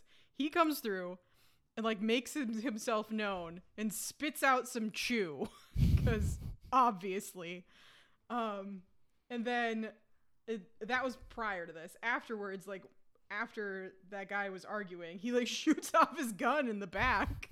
Like you do in a church, just into the air, and then has a speech that makes all of the other outsiders band together to want to take down the critters, and then everybody decides yeah, we're gonna work together and kill some Kraits.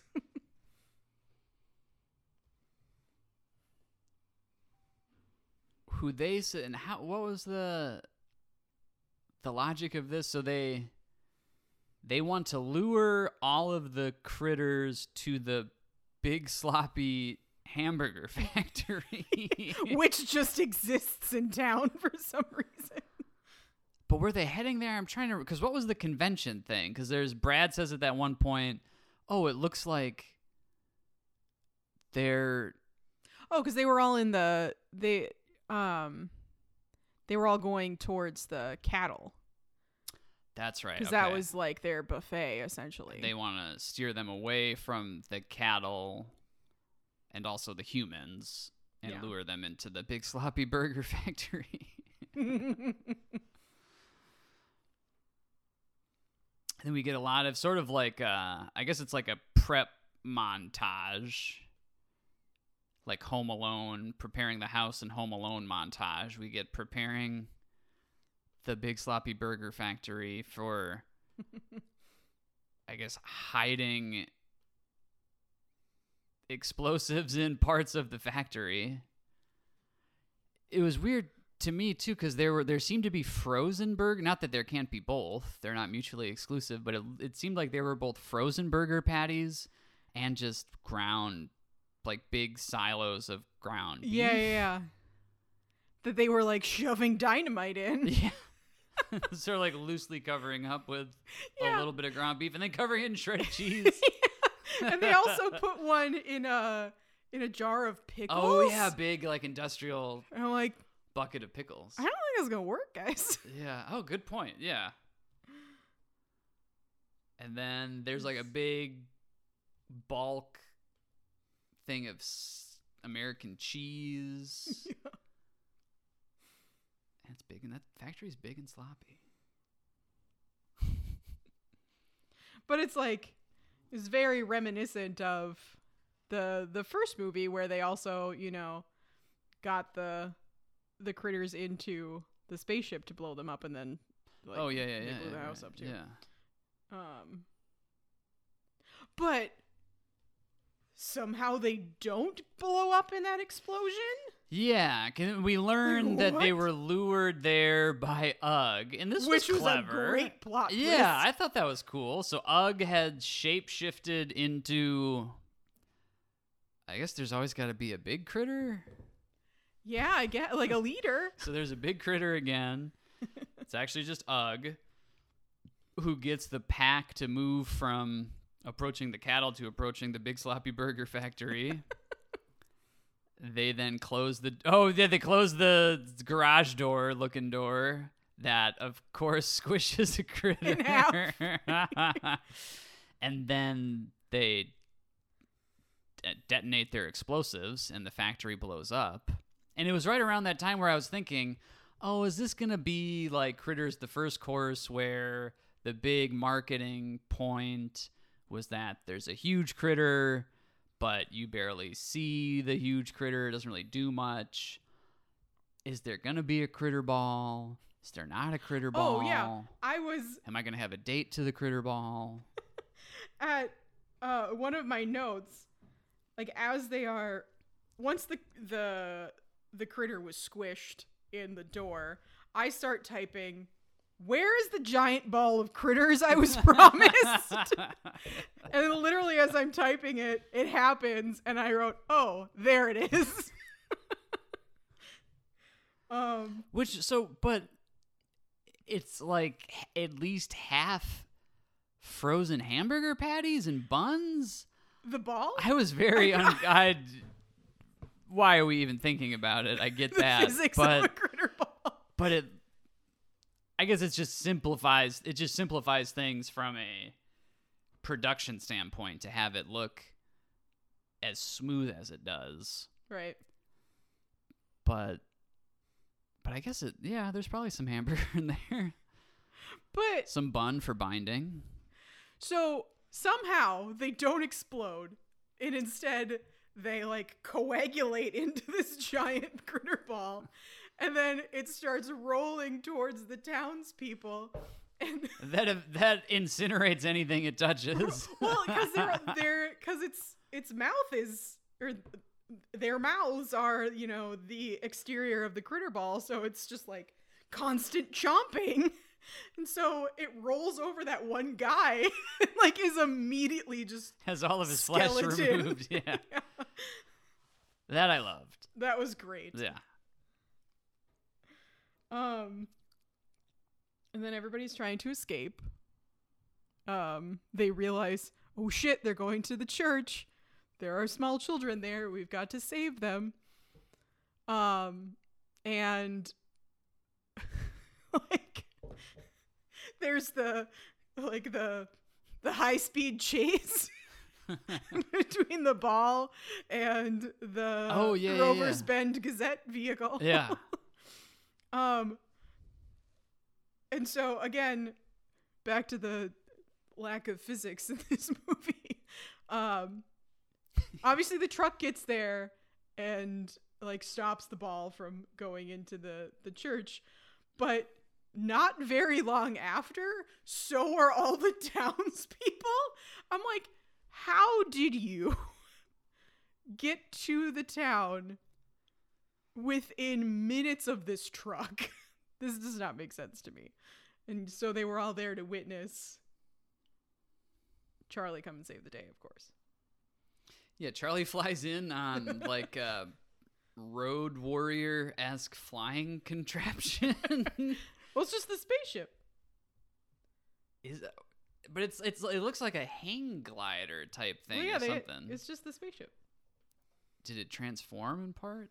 I don't know. I don't think so. Pretty sure it was just the Look, spaceship. it was late at night. Charlie. Critters 2, Charlie. Google's telling me I'm searching for Critters 2, Charlie and the Chocolate Factory. I'm going to Google it, just to rub your nose in it, Taryn. Critters 2, Charlie hang glider. Glider. All right. But he comes in on something. We'll agree on that. Screaming leader of the pack. As he flies into... Oh, there's... See, part of this was worth it. To see if anything happened, I Googled Critters 2 Charlie hang glider, and the 5th result is the picture of the slingshot incident. Yeah, he flies right into him. And I guess they've already established... At first, I'm like, yeah, right, when we later learn that he didn't die.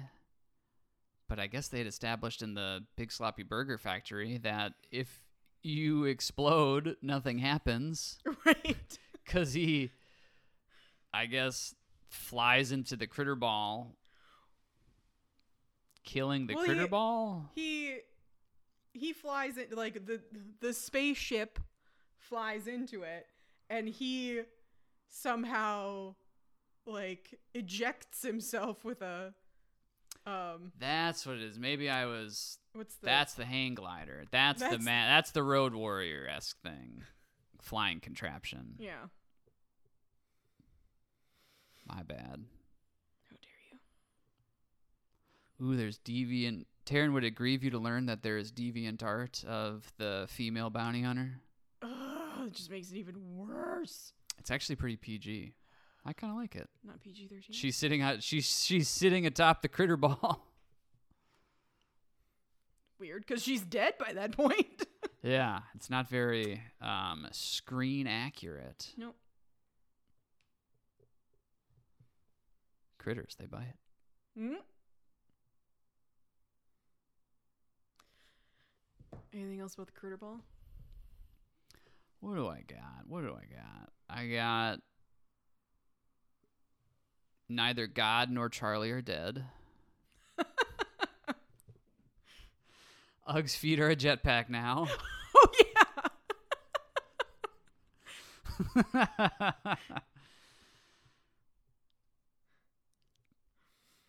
But yeah, so we're left to think that Charlie's dead. Would have been totally fine. Seems like that's what happened. Then he comes back. Well, like the moment that real Charlie sees Ugg Charlie, that was a really weird, like, I don't know. The interaction between the two was very bizarre to Which me. again flies in the face of his reaction to the thought that he would be the reference for one of them to shapeshift into. Yeah. Because they plant that earlier in the movie, thinking, "Oh, what?" But again, in the previous film, one of them shapeshifts into him. Yeah. And you think, like, does he drop dead if he gets shapeshifted, or if he serves as the basis of a shapeshift? But no, they just sort of like Lindsay Lohan around each other, right? And when this is earlier, but when Lee transforms into the guy who works at the Hungry Heifer with the glasses, oh, I forgot about that. Oh, brother. Like, the guy's just like, meh. He, like, walks off. Like, there was no reaction to this. Like, nobody was freaked out. Just totally normal in Grover's Bend, I guess. Hey, Grover's Bend, they don't break.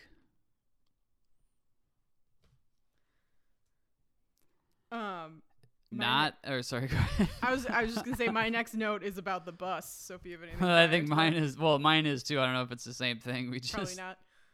Not Emmett Walsh is really horny, I guess. Okay, so kind of on the same lines, but I'm like, why is he getting on the bus? Like, why is Barry Corbin just like, all right, I'm out. Charlie, you're the new sheriff. Like, oh, that's right. Yeah. He's like, hey, kid, catch. and I'm like waiting for him to do like like at the end of the Breakfast Club kind of a thing, just walk away with a badge in his hand and like, yeah, because he was so excited. But like, Whoa. why is Barry Corbin going off with Brad? Thanks, horny Barry Corbin. Billy Corbin. Billy Corbin.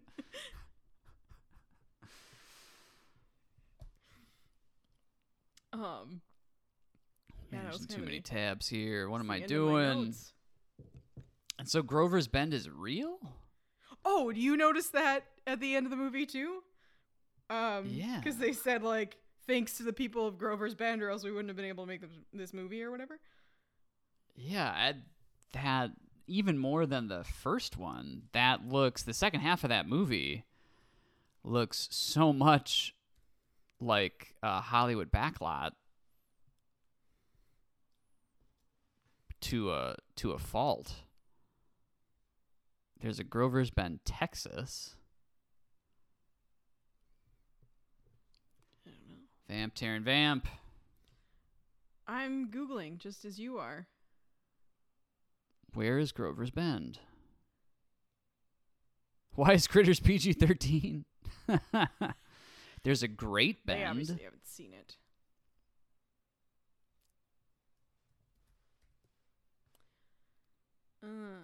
Why is Great Bend called Great Bend? Why is Critters? Oh man, the Common Sense Media qualification of its PG-13 is creature violence, scary images.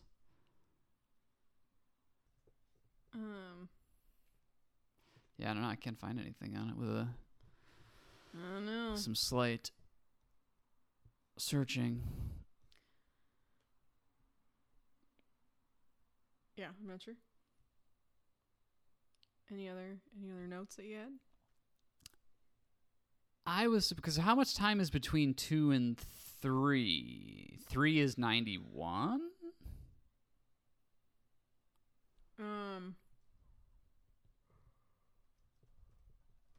93? 91. So almost the same amount of time between 1 and 2. It seems like maybe... Yeah, but a lot of them are back, right? Terrence Mann is back. Don Keith Opper is back. The actor who plays Charlie. I was just... My last note is I was surprised that there isn't a tease at the end. There isn't... I even noticed that too. divorced of any sequel ambitions, just a kind of a common monster movie type thing. There's a nod to the idea that the monster's not gone for good. We get that in the first one, obviously. But it was weird that they not only didn't tease anything, but the ending is just really like Andy Griffith-esque. Yeah, like, because it like pans out. Yeah. Where everything is like back to normal. Yeah. Yeah, it didn't seem like it had the atmosphere of a town that did not seem to be on the brink of annihilation the night before. Because I'm trying to remember. I think there are more eggs. Because I know for sure in Critters 3 there are eggs. Well, that's the subtitle of the third one. Critters 3 More Eggs. But it's also set in LA. I told you that earlier. But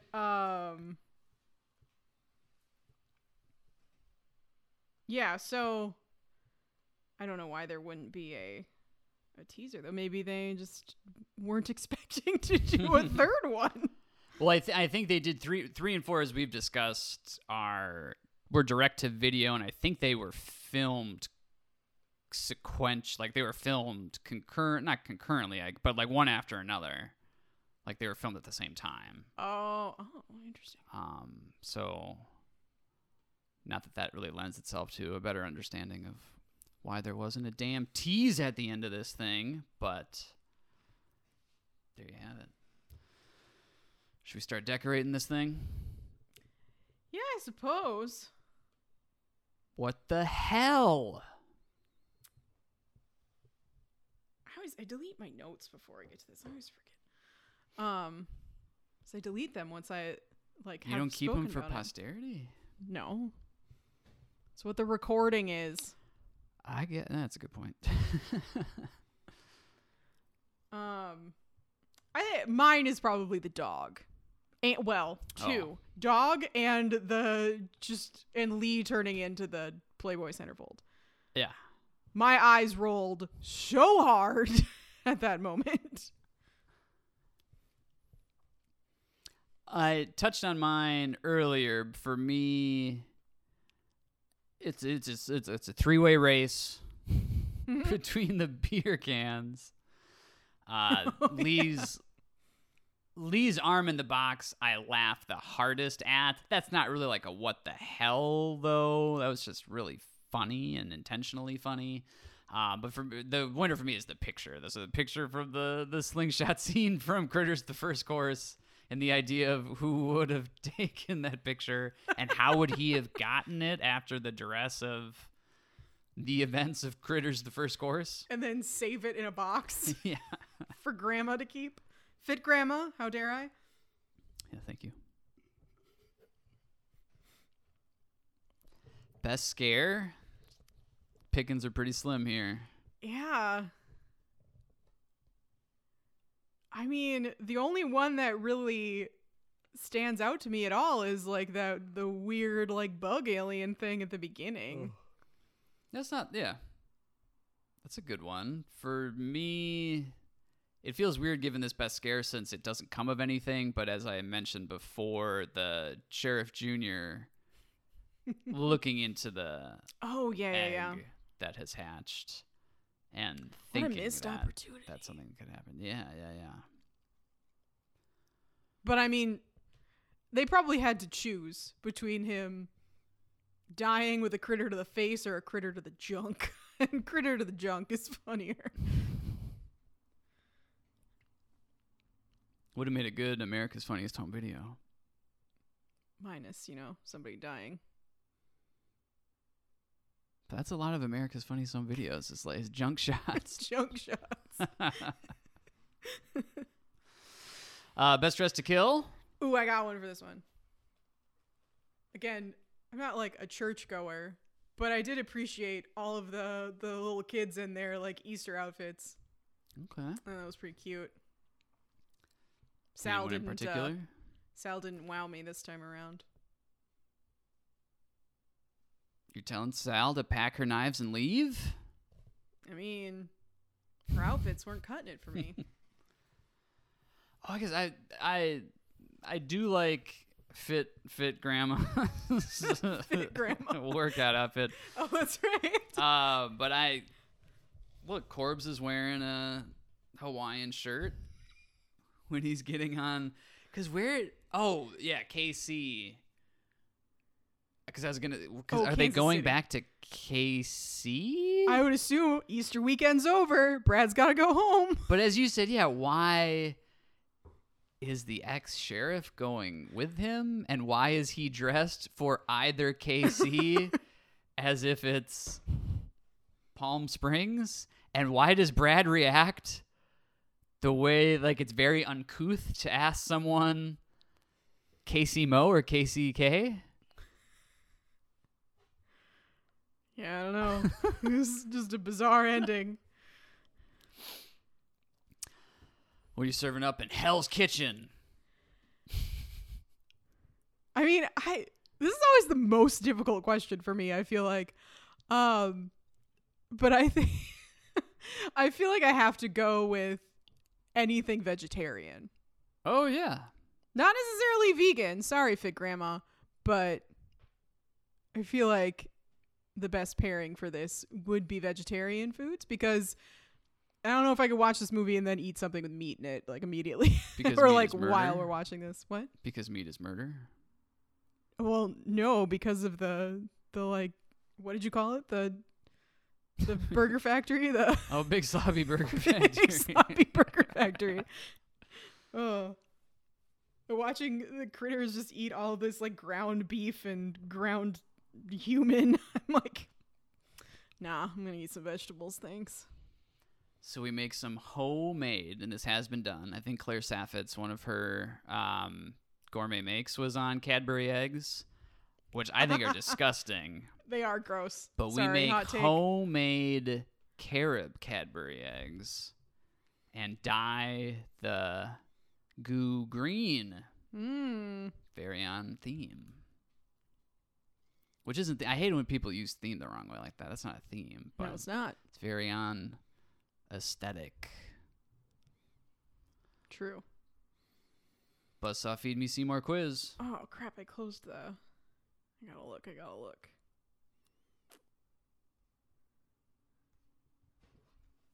Hold up. You have one already, don't you? Because I don't know. Hell yeah, I do. Sorry, I needed my list of characters. Here you go. Should I start us off? Yes, please. Taryn, you are Sheriff Jr. Oh, really? Yeah, I think it's a fine choice. Why? Because I'm so curmudgeonly? I just like the grumpiness of it all, I guess.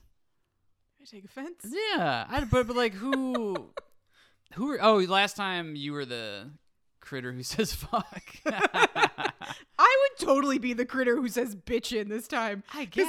Because I totally wanna, say that. Don't want to like You want to add some fall variety. into the same I get track it. over and over again. I thought that was brilliant, Sheriff Jr. I definitely thought you were going to say it was Barry Corbin. Well, that too. I could see that. I'm a little upset. You're gonna grow into Barry Corbin. I'm going to grow into Barry Corbin. I'm going to head off to Kansas City in my Hawaiian shirt. Kansas, Casey Mo or Casey K? I guess, well, because I have family in Kansas City, Kansas, so not Kansas City, Missouri.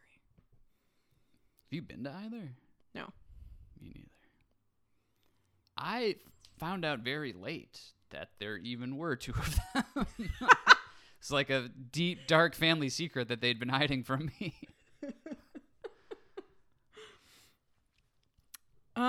Oh, this one's always really difficult for me too.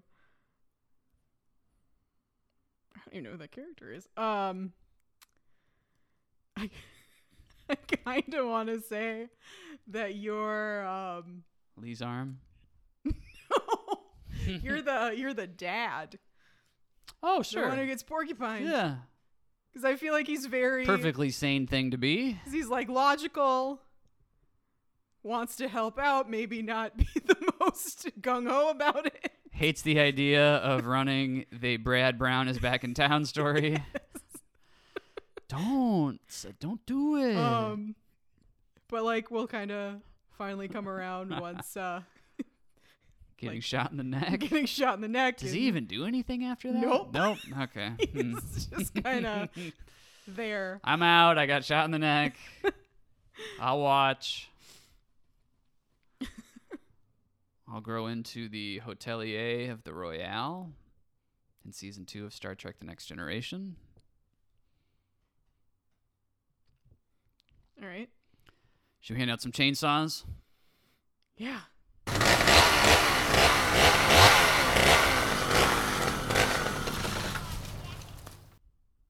You go first. Definitely more than one. So one, I think I gave 3 chainsaws to Critters the first course. Oh, really? And Oh, yeah, because I did like an 8. I gave 'cause I loved 7.5. That's insane. I gave I know. 7.5 to I loved it so much, though.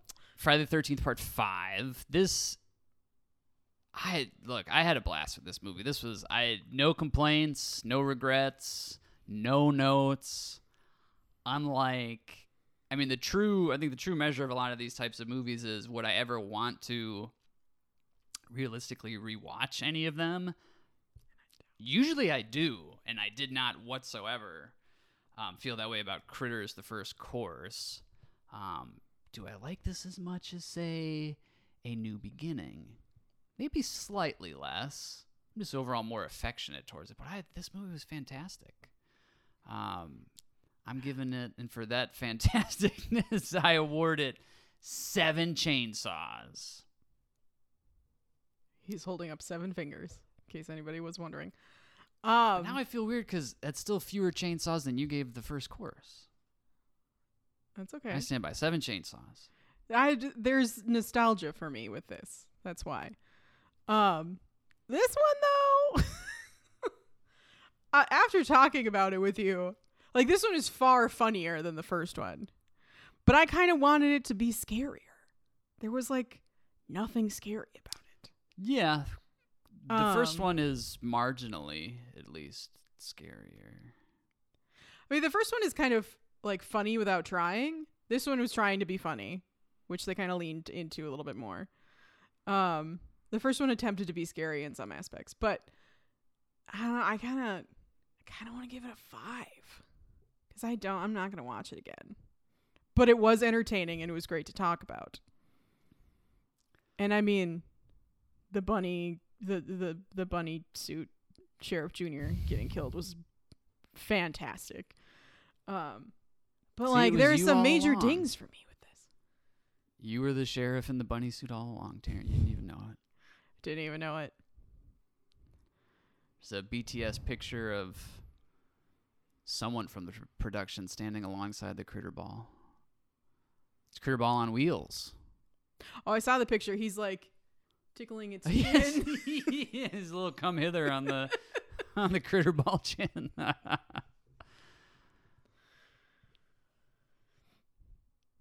On that note, Yeah, it's going to be a minute before we get to Critters 3. what's not on this one? What's that? It's on the regular pod. Well, right. I was going to say Critters 3 Oh. is buried behind the Best Thing I Ever Saw wall. If you're dying to hear us discuss Critters 3 in a slightly different format, it'll be out probably around Halloween. In a list amongst 22 other, because it's 23 is the full list. I'm pulling it up. Right What you sent me was 22. I know you've here. adapted. It's it since 22. then. Yeah. So it'll be Critters 3, I Give to Thee, alongside 21 other horror sequels, and a momentous sequel itself to last year's horror episode of Best Thing I Ever Saw. Probably due out sometime fall 2021. You're listening to this, I believe, alongside or on the same feed as Best Thing I Ever Saw. So, look for your feed to be updated. Taryn, what's on your mind? Fun fact. So the first 2 Critters movies were directed by men. Obviously, with this one. The third one directed by a woman. Oh, I do. I remember that. Yeah. So I remember having read in the prep for all of this. Fun fact, too, something I almost included on the sequels list. One of the Slumber Party Massacres. Mhm. Apparently, all the Slumber Party Massacres are directed by women. Oh. So, opportunity for a season down the line. That'd be very fun. But yeah, so we got Critters 3 coming up in the sequels episode of Best Thing I Ever Saw. Release date Halloween-ish. Next week we got, as a part of our ongoing homework season to prepare for said episode of Best Thing I Ever Saw, we got Candyman, because we'll be part of the sequels list.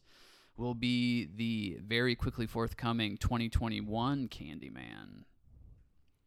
So, before we Candyman, Which is we must exciting. Candyman. You ever seen Candyman, Darren? No. Me? My mother would not allow me. Neither. So, And before I say It's part of my genre Candyman... jaunt.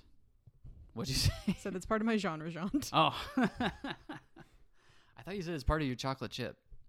My carob chip. Oh, okay. Thank you. Thank you. You're finally getting it.